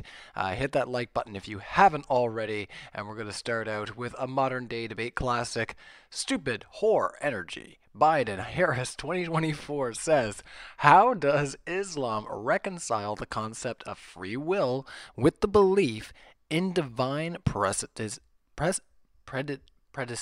oh my goodness, I cannot say this. Predestination. Yeah. There we go. There should be a dash there. I'm so sorry. I was like predestination. There we go. Kadar, she says. So yeah. I'm not sure I've understood the question. Can you please repeat it? Yeah, sorry. I butchered it. Stupid whore energy. That's all my fault. So I'm gonna imagine that little hyphens there. How does Islam reconcile the concept of free will with the belief in divine predestination? Kadar? Question mark. Okay. So what predestination is God has already dictated the outcome for every action. So if you hit your head off the wall, you're going to get pain in your head, which is telling you don't hit your head off the wall. So the predestination is you're going to get pain. You choosing to hit your head on the wall, that's your choice. That's your free will. So the world around you has been already pre-programmed. Every input already has an output. Every path that you take already has an answer, but you're getting to pick whatever you decide.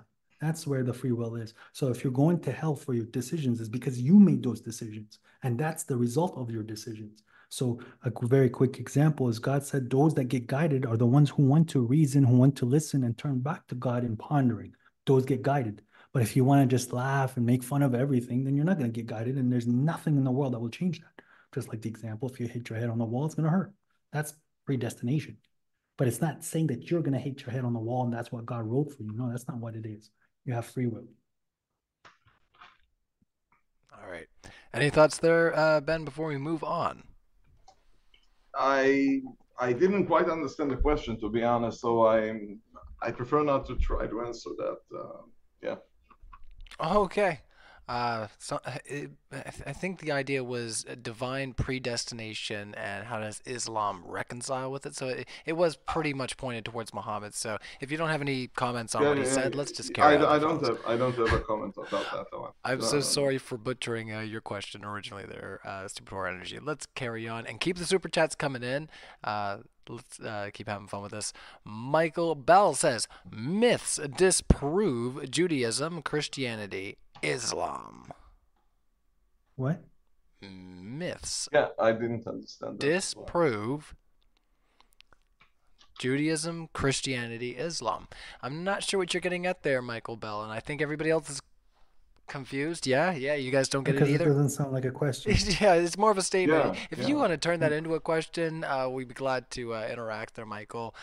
Just put your message in the live chat, and I'll keep an eye out for you in between the questions here. Stupid Horror Energy strikes again. Biden Harris 2024 says, why does Quran link Haman and Pharaoh, Surah 28:6, 28:8, 40, 24, and 36, conflicting with the later biblical time of Haman? So let's just To read that without the link there. Why does the Quran link Haman with Pharaoh, conflict with later biblical time in time of Haman? Well, because the Pharaoh that we're discussing in the Quran is not the same Pharaoh that they're trying to attribute to the Bible. So I believe the story of Moses, if we're just looking at historical events, is the one a little earlier than the ones that they want to attribute. So, I mean, after they want to attribute. So, Pharaoh here is just a general title rather than a single individual or like the whole individual set of all the pharaohs that came. God is talking about a specific Pharaoh that was found in the Red Sea because God said that he was going to preserve his body after he he drowned him. And they found evidence of a single Pharaoh that was found casted off the Red Sea, who was drowned off the Red Sea, who also had a staff, I can't say it, like a thing that was recorded where he is I can get the name where it's a stele where he says that the children of Israel or the seed of Israel has been casted to nothing, so he was punishing the children of Israel, which lines back with the Quranic narrative. So yeah, it's the Bible that got it incorrect, while the Quran is giving you enough proof that which Pharaoh it was and what time was Moses. Okay. Any thoughts over there, Ben, before we move on? I'm not quite sure I understood the answer. I would agree. I would say that I have heard of this criticism of the Quran of confusing Haman of the Scroll of Esther with one of the servants of Pharaoh, with one of the adversaries of Pharaoh. And I'm not a Quran scholar. I just don't have any opinion about that. I tend to believe that this might have been a mistake in the edit of the Quran. That's from the at least that is at least a critical stance from from people who are knowledgeable with both the Hebrew Bible and the Quran, but I don't know about that beyond that. Well, sorry, Ryan, let me just make it clear. Pharaoh is a title that applied to many people. And then Amun, I believe, is also like the high priest is a title that applied to many people. So in the Bible, they want to talk about a certain Amun with a different Pharaoh. That's possibly what happened. But I'm also trying to say that the Quran is talking about a different Pharaoh, or like history is showing that the Pharaoh that was addressed at the time of Moses is not the same Pharaoh that they're trying to attribute in the biblical narrative. But Amun Harun is a title just like Pharaoh. It's not a person.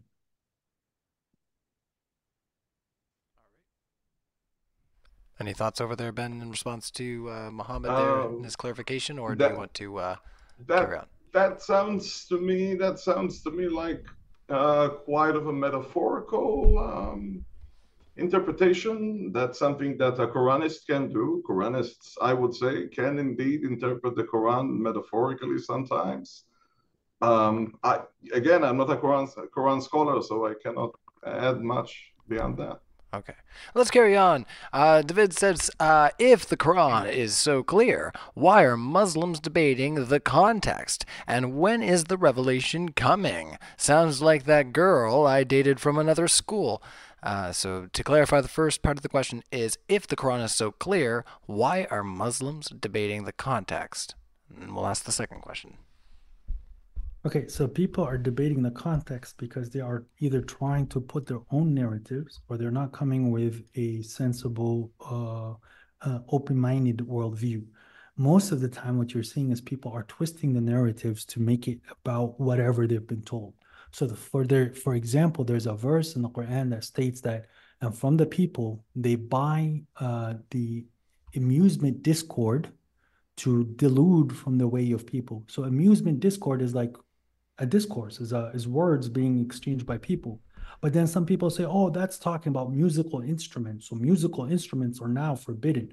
But then they took a verse and applied it to musical instruments where nothing is being addressed about musical instruments. And it's actually talking about the word hadith. Like it's lahul hadith. It's like the amusement discourse.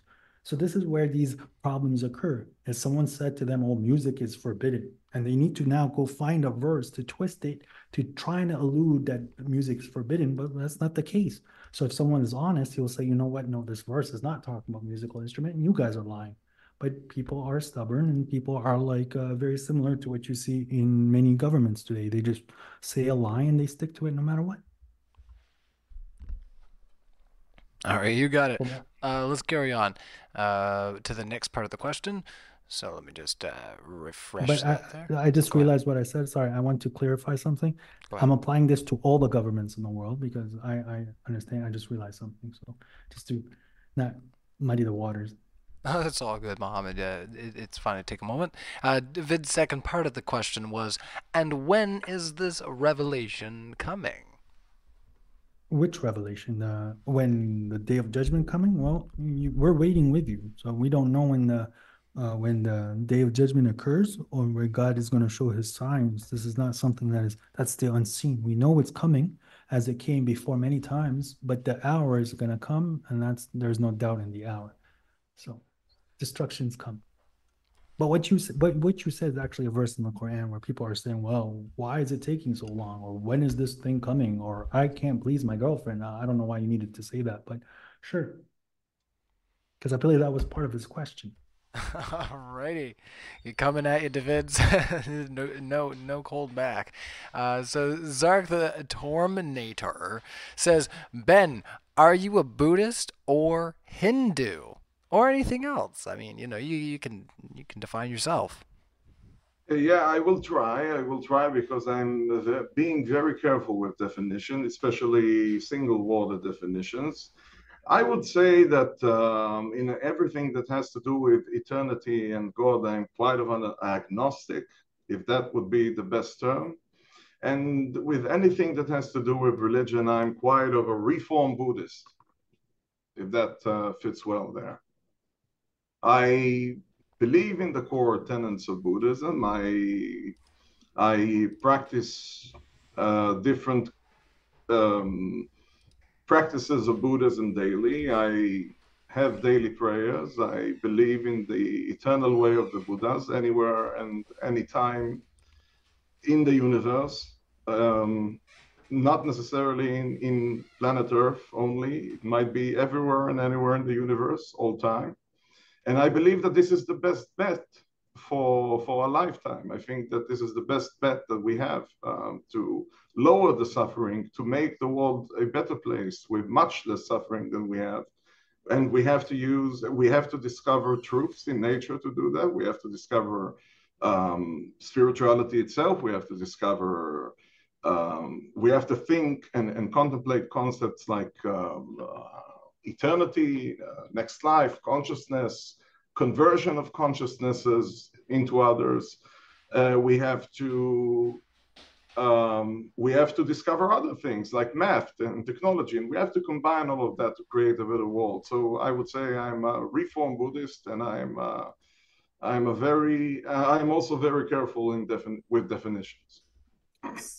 Sorry, can I just ask a very quick question, Ben? Are you from the people that either believe in a monotheistic deity that's over you, like who's controlling this whole world, or do you believe that you are somewhat of the entity of God and therefore you are part of God and the whole collective is God?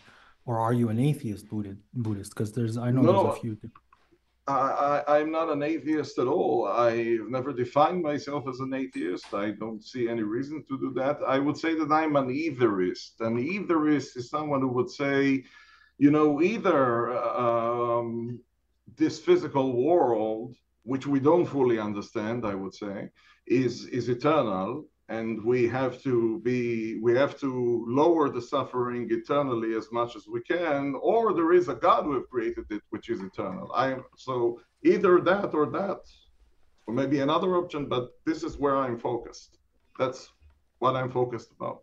Either that or that. Any other thoughts, Sir Mohammed, before we move on, or No, questions? I just wanted to understand a little bit more.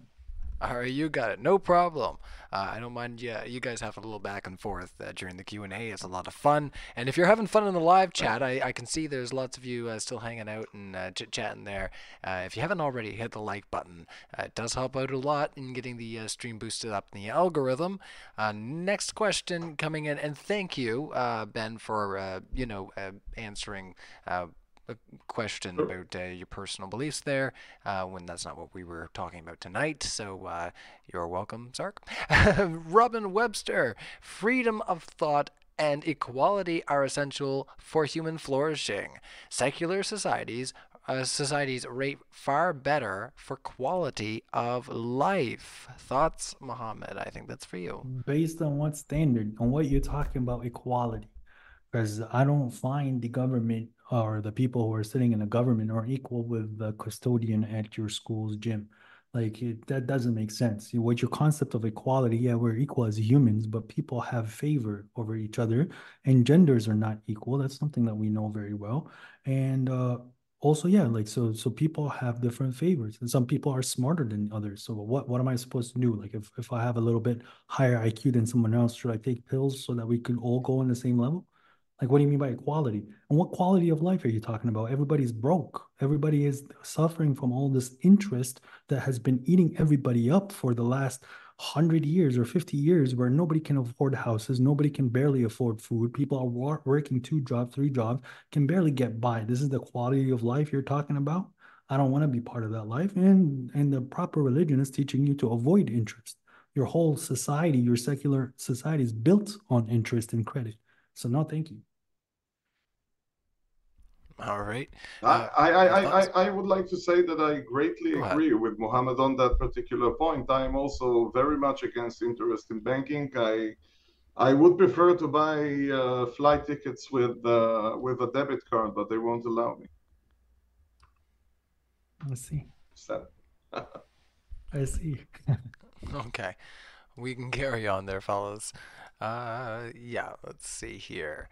Keep the super chats coming in, everybody, and we will keep the conversation moving along. We still have quite a few super chats here to go through.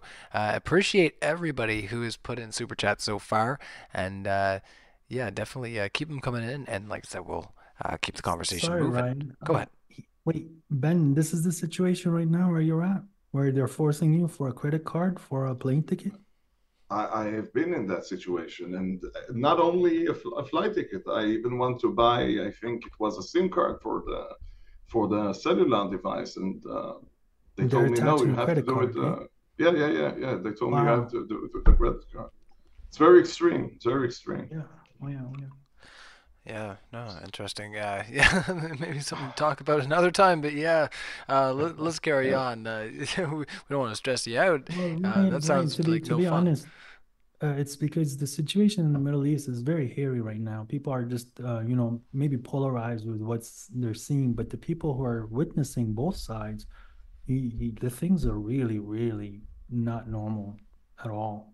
And like Yeah. even if you're quiet, you could really see what's happening. And yeah, certain systems and certain things are changing very quickly, which is very weird.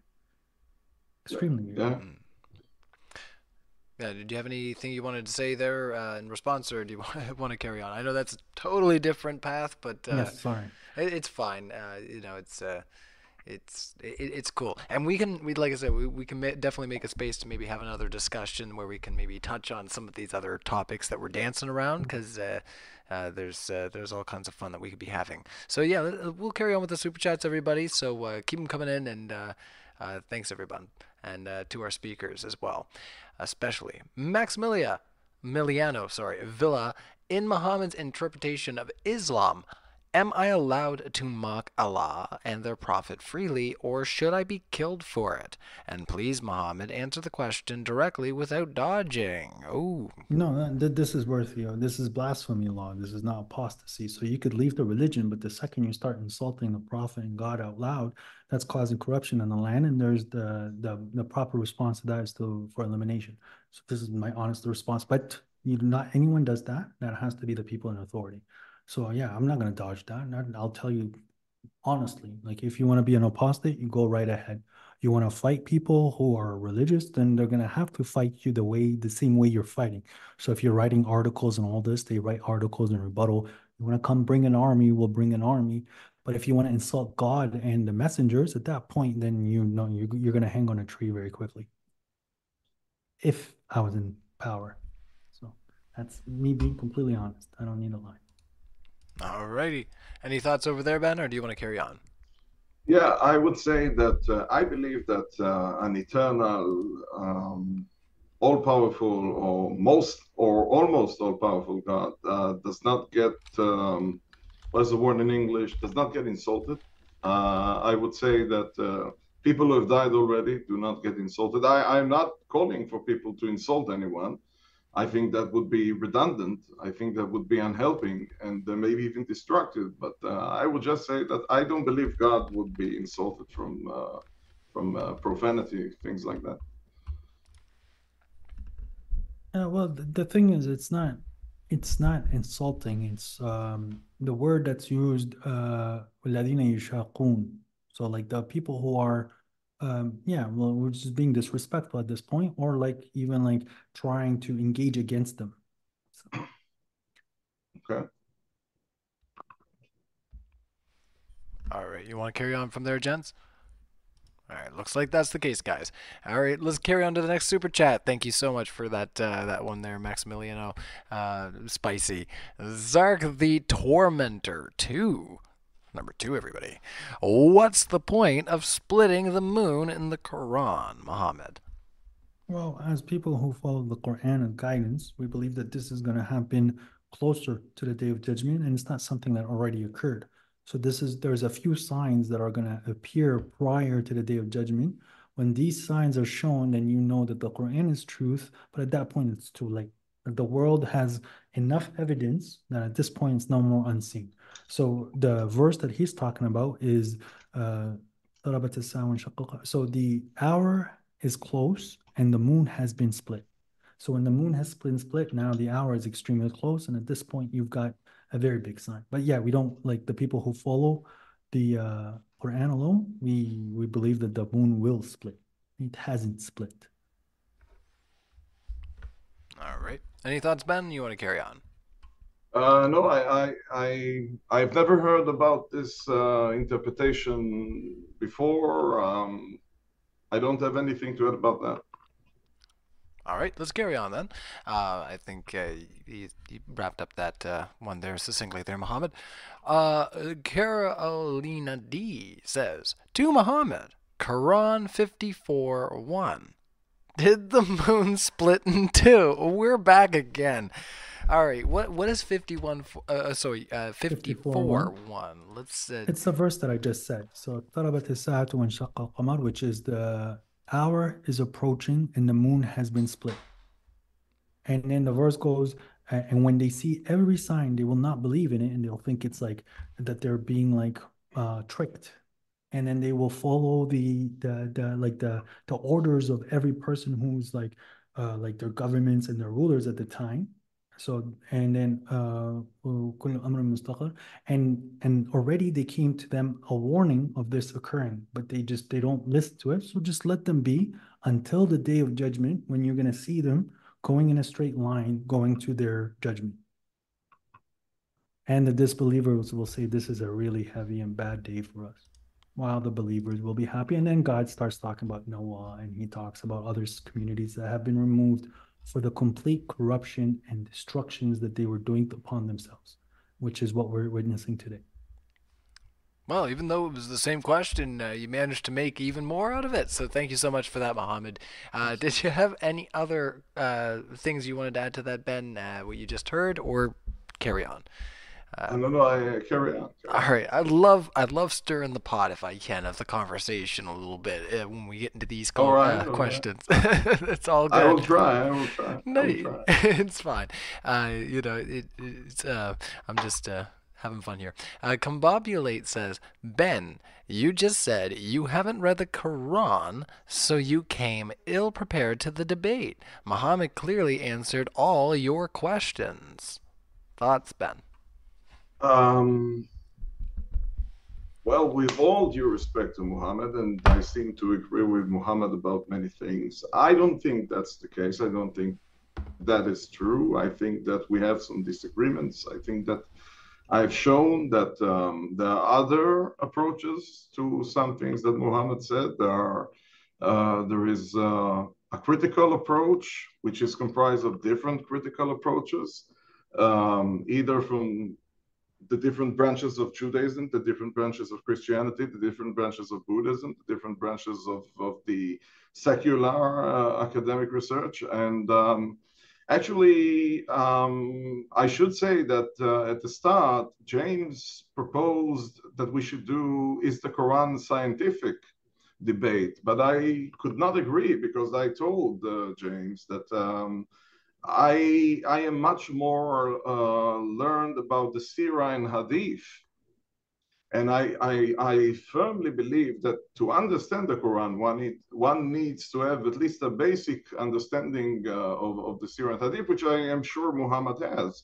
And he has different approaches to that, and I respect that greatly. So I would say that this debate is not about the Quran, it's about the term Islam. And Islam is a very vast term that comprises more than the Quran. Again, Muhammad rejects that view. That's very special. No, I And I accept respect that. But I would say that, yeah, that Islam is a very complicated topic. One of the things I've learned about Islam is that it's very complicated. You have to be very precise when you talk about this. And it's not only the Quran, I would say. All right, Muhammad, you had some thoughts there. Well, yeah, so one thing is known. Islam is more vast than the Quran. The Quran makes Islam easy. Islam existed before Prophet Muhammad. It's the exact same Islam that existed before Adam, because God said that everything has been submitted to God and through the will of God, willingly or like hatefully. But the people who come willingly, those are considered Muslims. But the interesting thing that the person who really won this debate is the truth. So it's not rather me or Ben coming ill-prepared or anything. We really find the truth on after we're dead, and that's what's important. So we're always trying to do the best we can in this day and age, in this time. So I never say that someone won or lost the debate. It's the mentality clearly shows at the end. And it's for us. And hopefully the audience is learning some stuff and not just sitting here trying to like cause problems between everybody. That's the whole point with discussion. All right. Any closing thoughts there, Ben, or do you want to carry on? Yeah, I would say that I haven't seen evidence that Islam is there since the time of Adam, or that I find myself quite in a hard situation to define who were really the first humans. I don't think I accept what the Bible or the Quran says, so I personally don't think in that particular pattern of Adam and Eve. I tend to see the stories of the Torah about Adam and Eve, which I actually try to read in ancient Hebrew. Just one quick second, Ben. When I said closing thoughts, I did mean just on this question. We do have a couple more. Yeah, just on this question, I would say just that. That was where it sounded like a real closer. I see these stories more as metaphors. Yeah. Okay, sorry. More as folklore. Yes. I didn't mean to cut you off there. I thought when I said closing thoughts, it was just on the question, and I was like, oh man, this sounds like an actual closing statement. So I just wanted to clarify that you were just responding to the question, because we do have a couple more questions. Okay. Please. Yes, and if you have any other questions in the live chat, keep them coming in. We are getting close to the end. I think we've only got 5 more to go. If we get another 3 or 4, I think that's going to be okay. We're just about to the 2-hour mark, so let's get through. Pointless Poppy says, we know scientifically, psychologically, that it is wrong to remove hands rather than rehabilitate. All right, thoughts on our panel here? I agree. I agree. I prefer that. Well, the thing is, there hasn't been a society in the modern age where they are applying for people who cause embezzlement and habitual thieves of stealing. And I would bet, and this is just an assumption at this point, that the amount of thievery would drastically drop because of that kind of punishment. People would not want to bet their hand for it's not worth it at that point. Any other thoughts, Ben? I have seen some very hard things from ISIS and I think from one other Okay, please, regime. no, And it was no. very hard to watch. I don't know exactly what happened there. I'm not a judge on the case, but it seemed to me very, very disgusting. That's the word I Yeah, can but find. that's hadith. That's the product of even weak hadith. And I don't want to get into the actual politics side of things, but ISIS was not formed by Muslims. So All right. Yeah, we Well, won't it we was a won't okay. get into subject of that the then. West. If Yeah, yeah. if you don't want to, that's cool. We can just Hopefully. Yeah. yeah. Let's move on to the next one. Isa Kabir. I don't want to make you feel uncomfortable, buddy, but we've all seen you on Modern Day Debate, and I really enjoyed meeting you in Texas. Everybody knows that because like you're one of the coolest people that we have on here. Anyways, I don't want to make you feel uncomfortable, but I'm pretty sure we were all in agreement that like Isa is the bomb. Like really swell guy. Why is the Torah incorrect? He asks. And then we'll ask the second part. Asking me? He, Ask Emil. he is saying, why is the Torah incorrect? The Um, Torah has been manipulated, but if you follow the Torah, you will still find God and you will still do what you need to do. But albeit it still has some corruptions in it.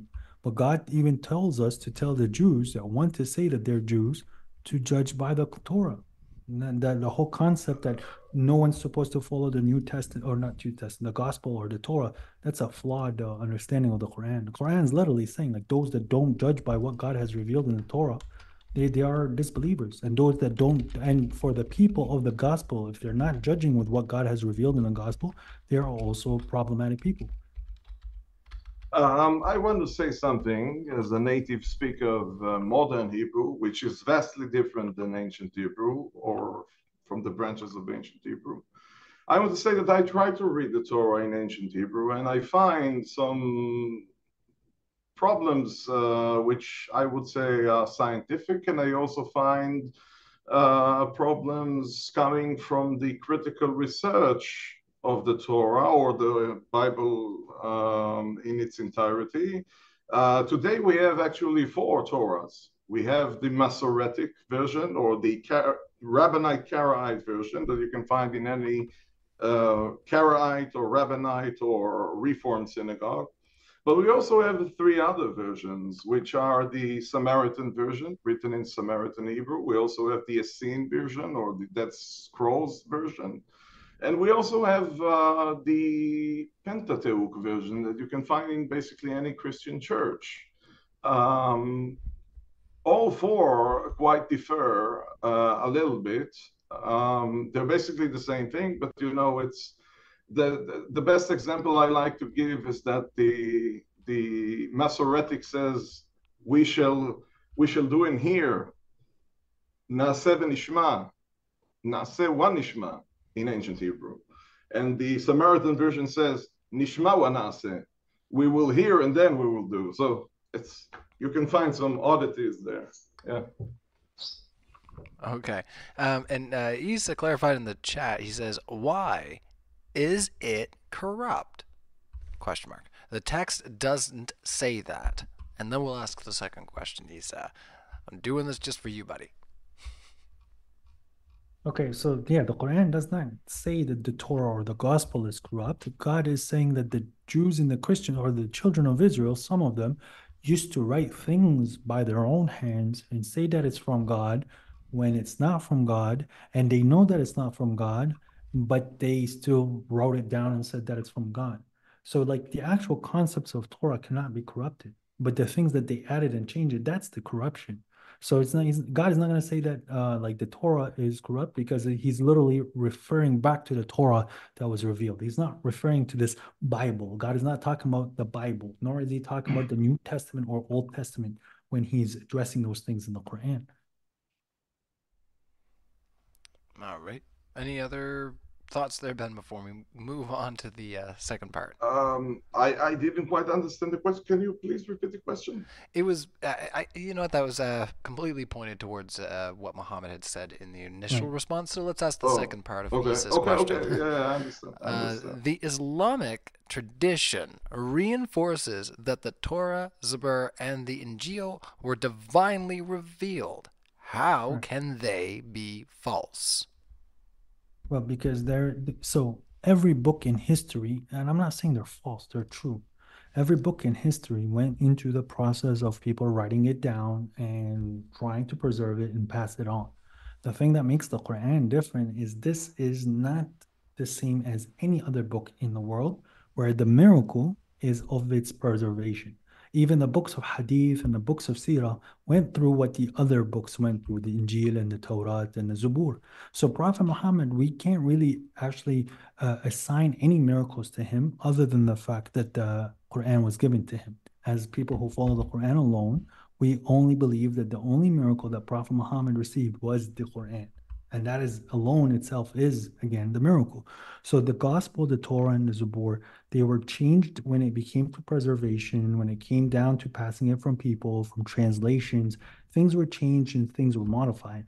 But if I'm going to remodify the word of God, I can't just start a blank page and start writing things, right?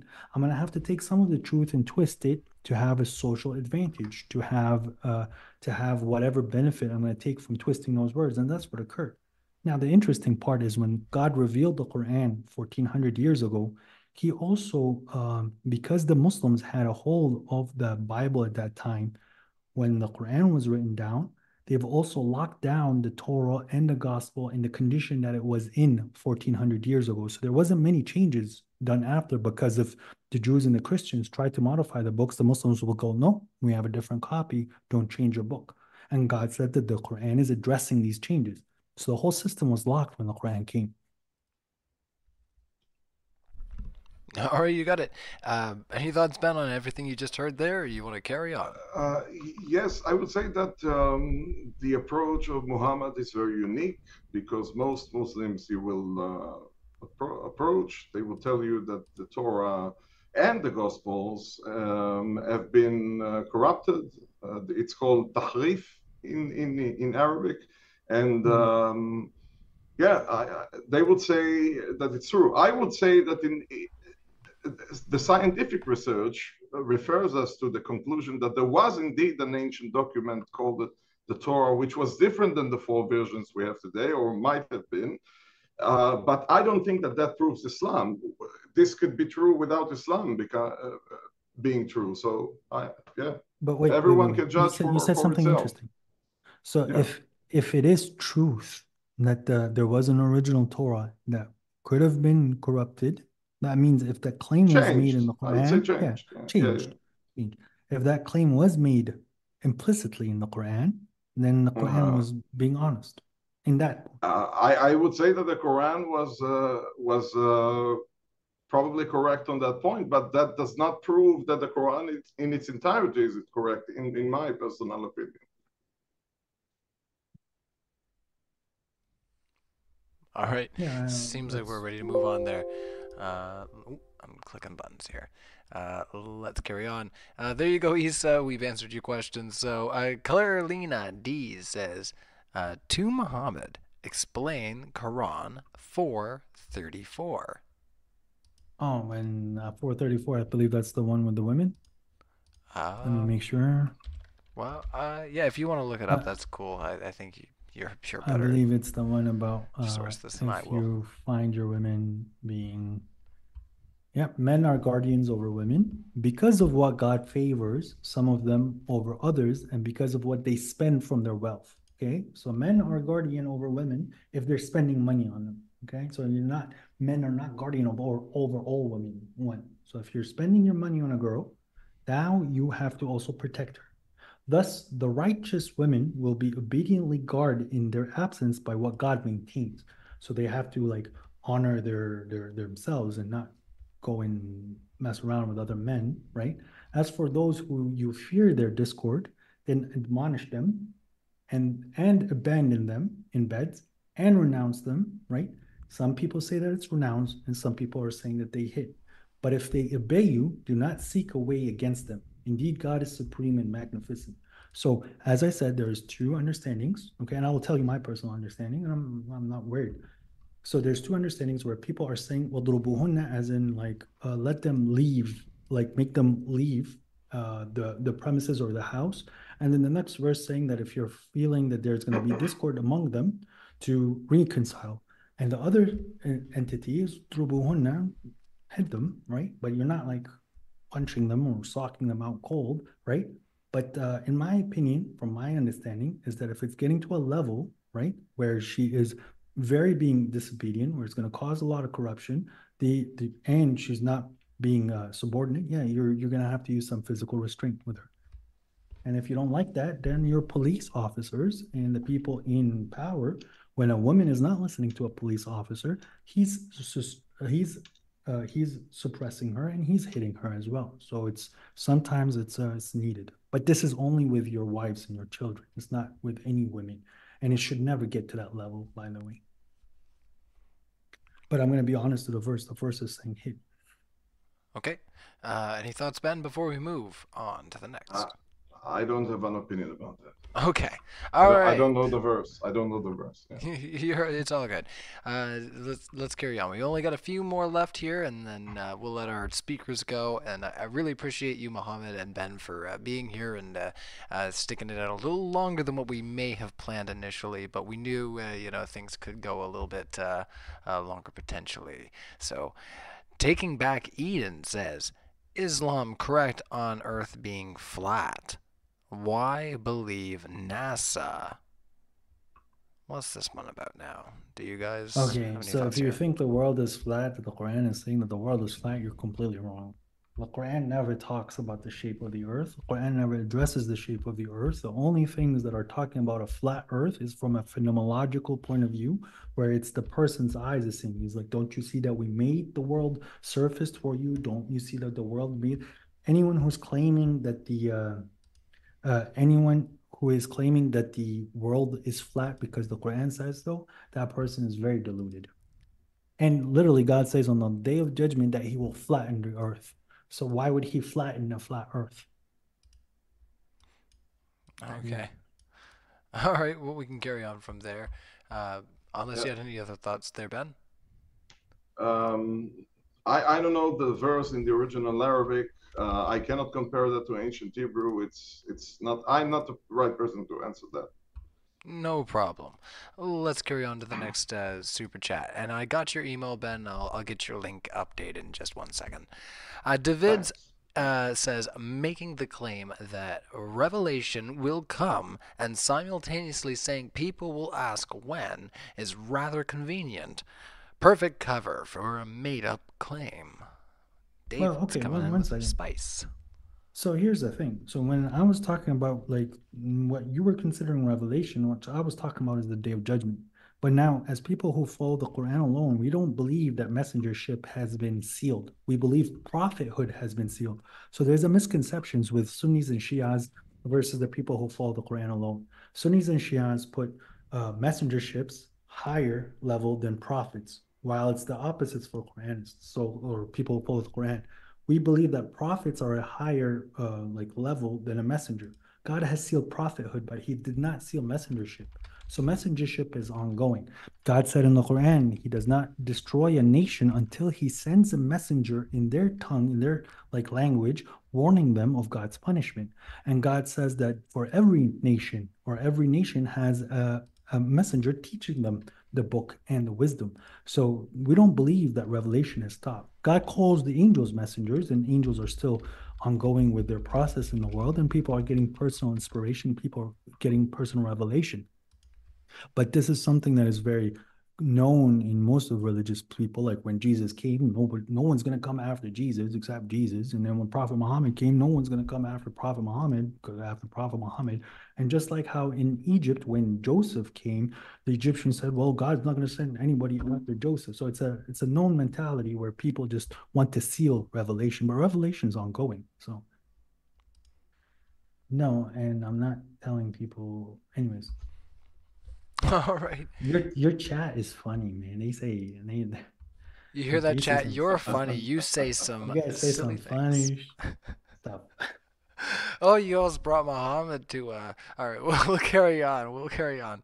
But yeah, we've been Shout out pretty to the PG chat. until I would like yeah, the chat. I would you're like getting to called out. say I would like to Whole chat. say and I would like to respond about that.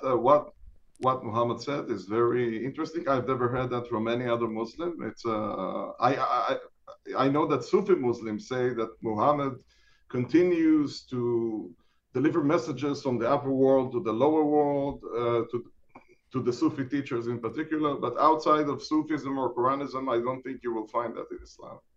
Yes, yeah. Most Sunnis and Shias deny that fact because they cannot define prophet properly as the Quran defines it, and they cannot define messenger as God defines it, and they're not the same. Messenger and prophet is not the same. And Yeah, God that's not called my Aaron, business. and That's not my any Sunni business. and any Sunni that says that, just be like, well, then why did God call Aaron a messenger in the Quran if messengers only get the book? And why did God say that he sends the prophets with the books? He didn't say he sends the messengers with the books. So they That's have a it debate for backwards. Muslims. That's a debate for Yeah, I Muslims, know. I would say. But they usually run from me. So that's how it goes. It runs from me Okay. and the other people who follow mine. And they're scared of it. They're very scared of it. All right. Okay. Oh, let's carry on here. David's coming in. Oh, that was the last one here. Ooh, we're actually at the last super chat. So if you have any other questions, anybody, get it in now. Otherwise, we're going to go to our closing statements after we read this super chat right here from Medical Mystery.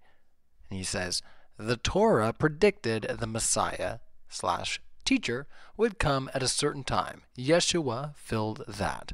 Christ said he is the only teacher, so why listen to Muhammad? Well, there's a lot of things attributed to Jesus that Jesus didn't say. And Jesus did say that he was going to send a companion that will also be a blessing from the Lord. Now, as believers in the Quran, we believe that God has already judged who the Messiah is, which doesn't mean teacher. And I believe my Hebrew-speaking friend can also attest to this. Messiah means like smeared. In Arabic, Messiah also means smeared, so someone who's been smeared or anointed rather than teacher. But with that said, yeah, we believe that Jesus is the Messiah, and there's no Messiah after Jesus, and there's no prophet after Prophet Muhammad. But there's many teachers in the world that's teaching you the religion, brother or sister. I'm not sure who said that. No worries. Any other thoughts there, Ben, before we move to our closing statements?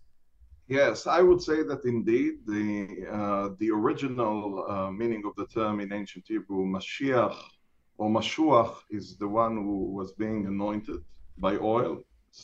Various people in the Bible are called messiahs. But I would say that within the larger context of Judaism and discourse of Judaism, this word has become so messy and there's so many different meanings that for me, it is really a very problematic word to deal with. All right. You got it. And any other thoughts there, Muhammad, before we move into closing statements on Medical Mystery's last question? Well, the interesting fact is, which obviously they're a Christian, but I believe like if you guys really look at the world around you, and if you're waiting for Jesus to come back, the Quran is telling us that. I know Sunnis and Shias love to say that Jesus is coming back, but the Quran is saying there's no proof of that in the Quran. So you might be waiting for somebody that's not coming anymore, and maybe this is the time where instead of waiting, you need to be more proactive. And this is my message to everybody: the world is really in big trouble, and everybody's waiting for something to happen. But whatever is going to be bad. And right now is the time to be proactive rather than reactive. And this is my only message to my Christian and any believer at this point, really. It's time to be proactive and just reactive. Awesome. Well, thank you so much there, Mohammed and Ben. This has been great. You guys are the rock stars of the QA. You answered every question, and you gave everybody, I think, as much as you could to our live chat. So a big round of virtual applause to both of our speakers here. We will move into our closing statements, and as I've been I was criticized when I went out to DebateCon that I do it EU style, but Ben, you will be first to do your closing. 1 minute on the floor. Your thoughts on our discussion? Yes. It would be a closing statement about the discussion itself, or just about my opinion in general that has been. This would be your this would be your 1 minute on the topic, thoughts on the discussion, and if you want to pitch where people can find you. So you got 1 minute to summarize. Oh yeah. Yeah, I think that the discussion was great. I think it was peaceful. I think it was respectful. I believe that the truth of the way of the Buddhas, the Dharma, is there. It's simple to find. People can follow it. I think that that's basically what I can say beyond all the things I have said in the discussion itself. I believe in lowering the suffering of beings for this life and for the next life. I believe that my consciousness would be converted to the consciousness of another being, and I want to live a better world, and a world with less suffering for that being and for any other being out there. First and foremost, the other being, then myself, then my conversion. So I hope for a better world, and I do what I can to make the world a better and with less suffering. And for anyone who wants to find me, you can go to my website. You should probably use Google Translate. It's benaharoni.com. Ben, AHARONI.com. You can also call me Ben Oz. It's my other Hebrew name. benaharoni.com. Ben Oz. Thank you very much. All right, you got it. And that was pretty much right on time. Perfect. So thank you so much, Ben, for that. And I did put your link in the description, so anybody can find you there. Mohammed, 1 minute on the floor. Your closing thoughts, where people can find you. The floor is yours. So unfortunately, in this day and age, a lot of people have a misconception of what Islam is because they think Islam is whatever the Sunnis propagate. Islam is true is because of the way you're supposed to handle yourself, the way how you're supposed to be as honest as possible, and to follow what the prophets preached rather than copy pasting what the prophets did. Now, Islam is true is only due to the fact that whatever methodology you are extracting from a book that is explaining what Islam is, the Quran, this methodology in its entirety can be applied in this day and age as long as you're being honest and as long as you're being forthcoming with what you need to say. There shouldn't be a time where you need to actually transgress against people, nor should you find a reason for you to hurt other people. This is not what the Islam is teaching. Islam is teaching you the complete opposite. It's to unify the understanding of God, which is monotheism, number one, to understand that you're going to be judged for everything that you're doing. And finally, Islam came to unify the community, to unify humanity. And as long as people are separating, the more problems we're going to have. So this is why Islam is true. All right. Well, thank you, Mohammed, and thank you, Ben, for those closing statements. And we appreciate you answering all the questions in the super chat. We'll be back for more juicy debates, so everybody stick around for those. And thank you, everybody, for hanging out and hitting the like button. And we will see you next time. Take care. Bye. I see you Sunnis calling me not a Muslim. I see you guys. I gotta get these guys out of here before they start stirring the pot again. All right. Cheers, everyone. Thank you. Thank you. Goodbye. Oh, and sorry, Ryan. What's so special about Hero Bread's soft, fluffy, and delicious breads, buns, and tortillas? These ultra-low net-carb baked goods contain zero sugar, fewer calories, and more protein than the leading brands, and are high in fiber to support gut health. Shop now at Hero.co.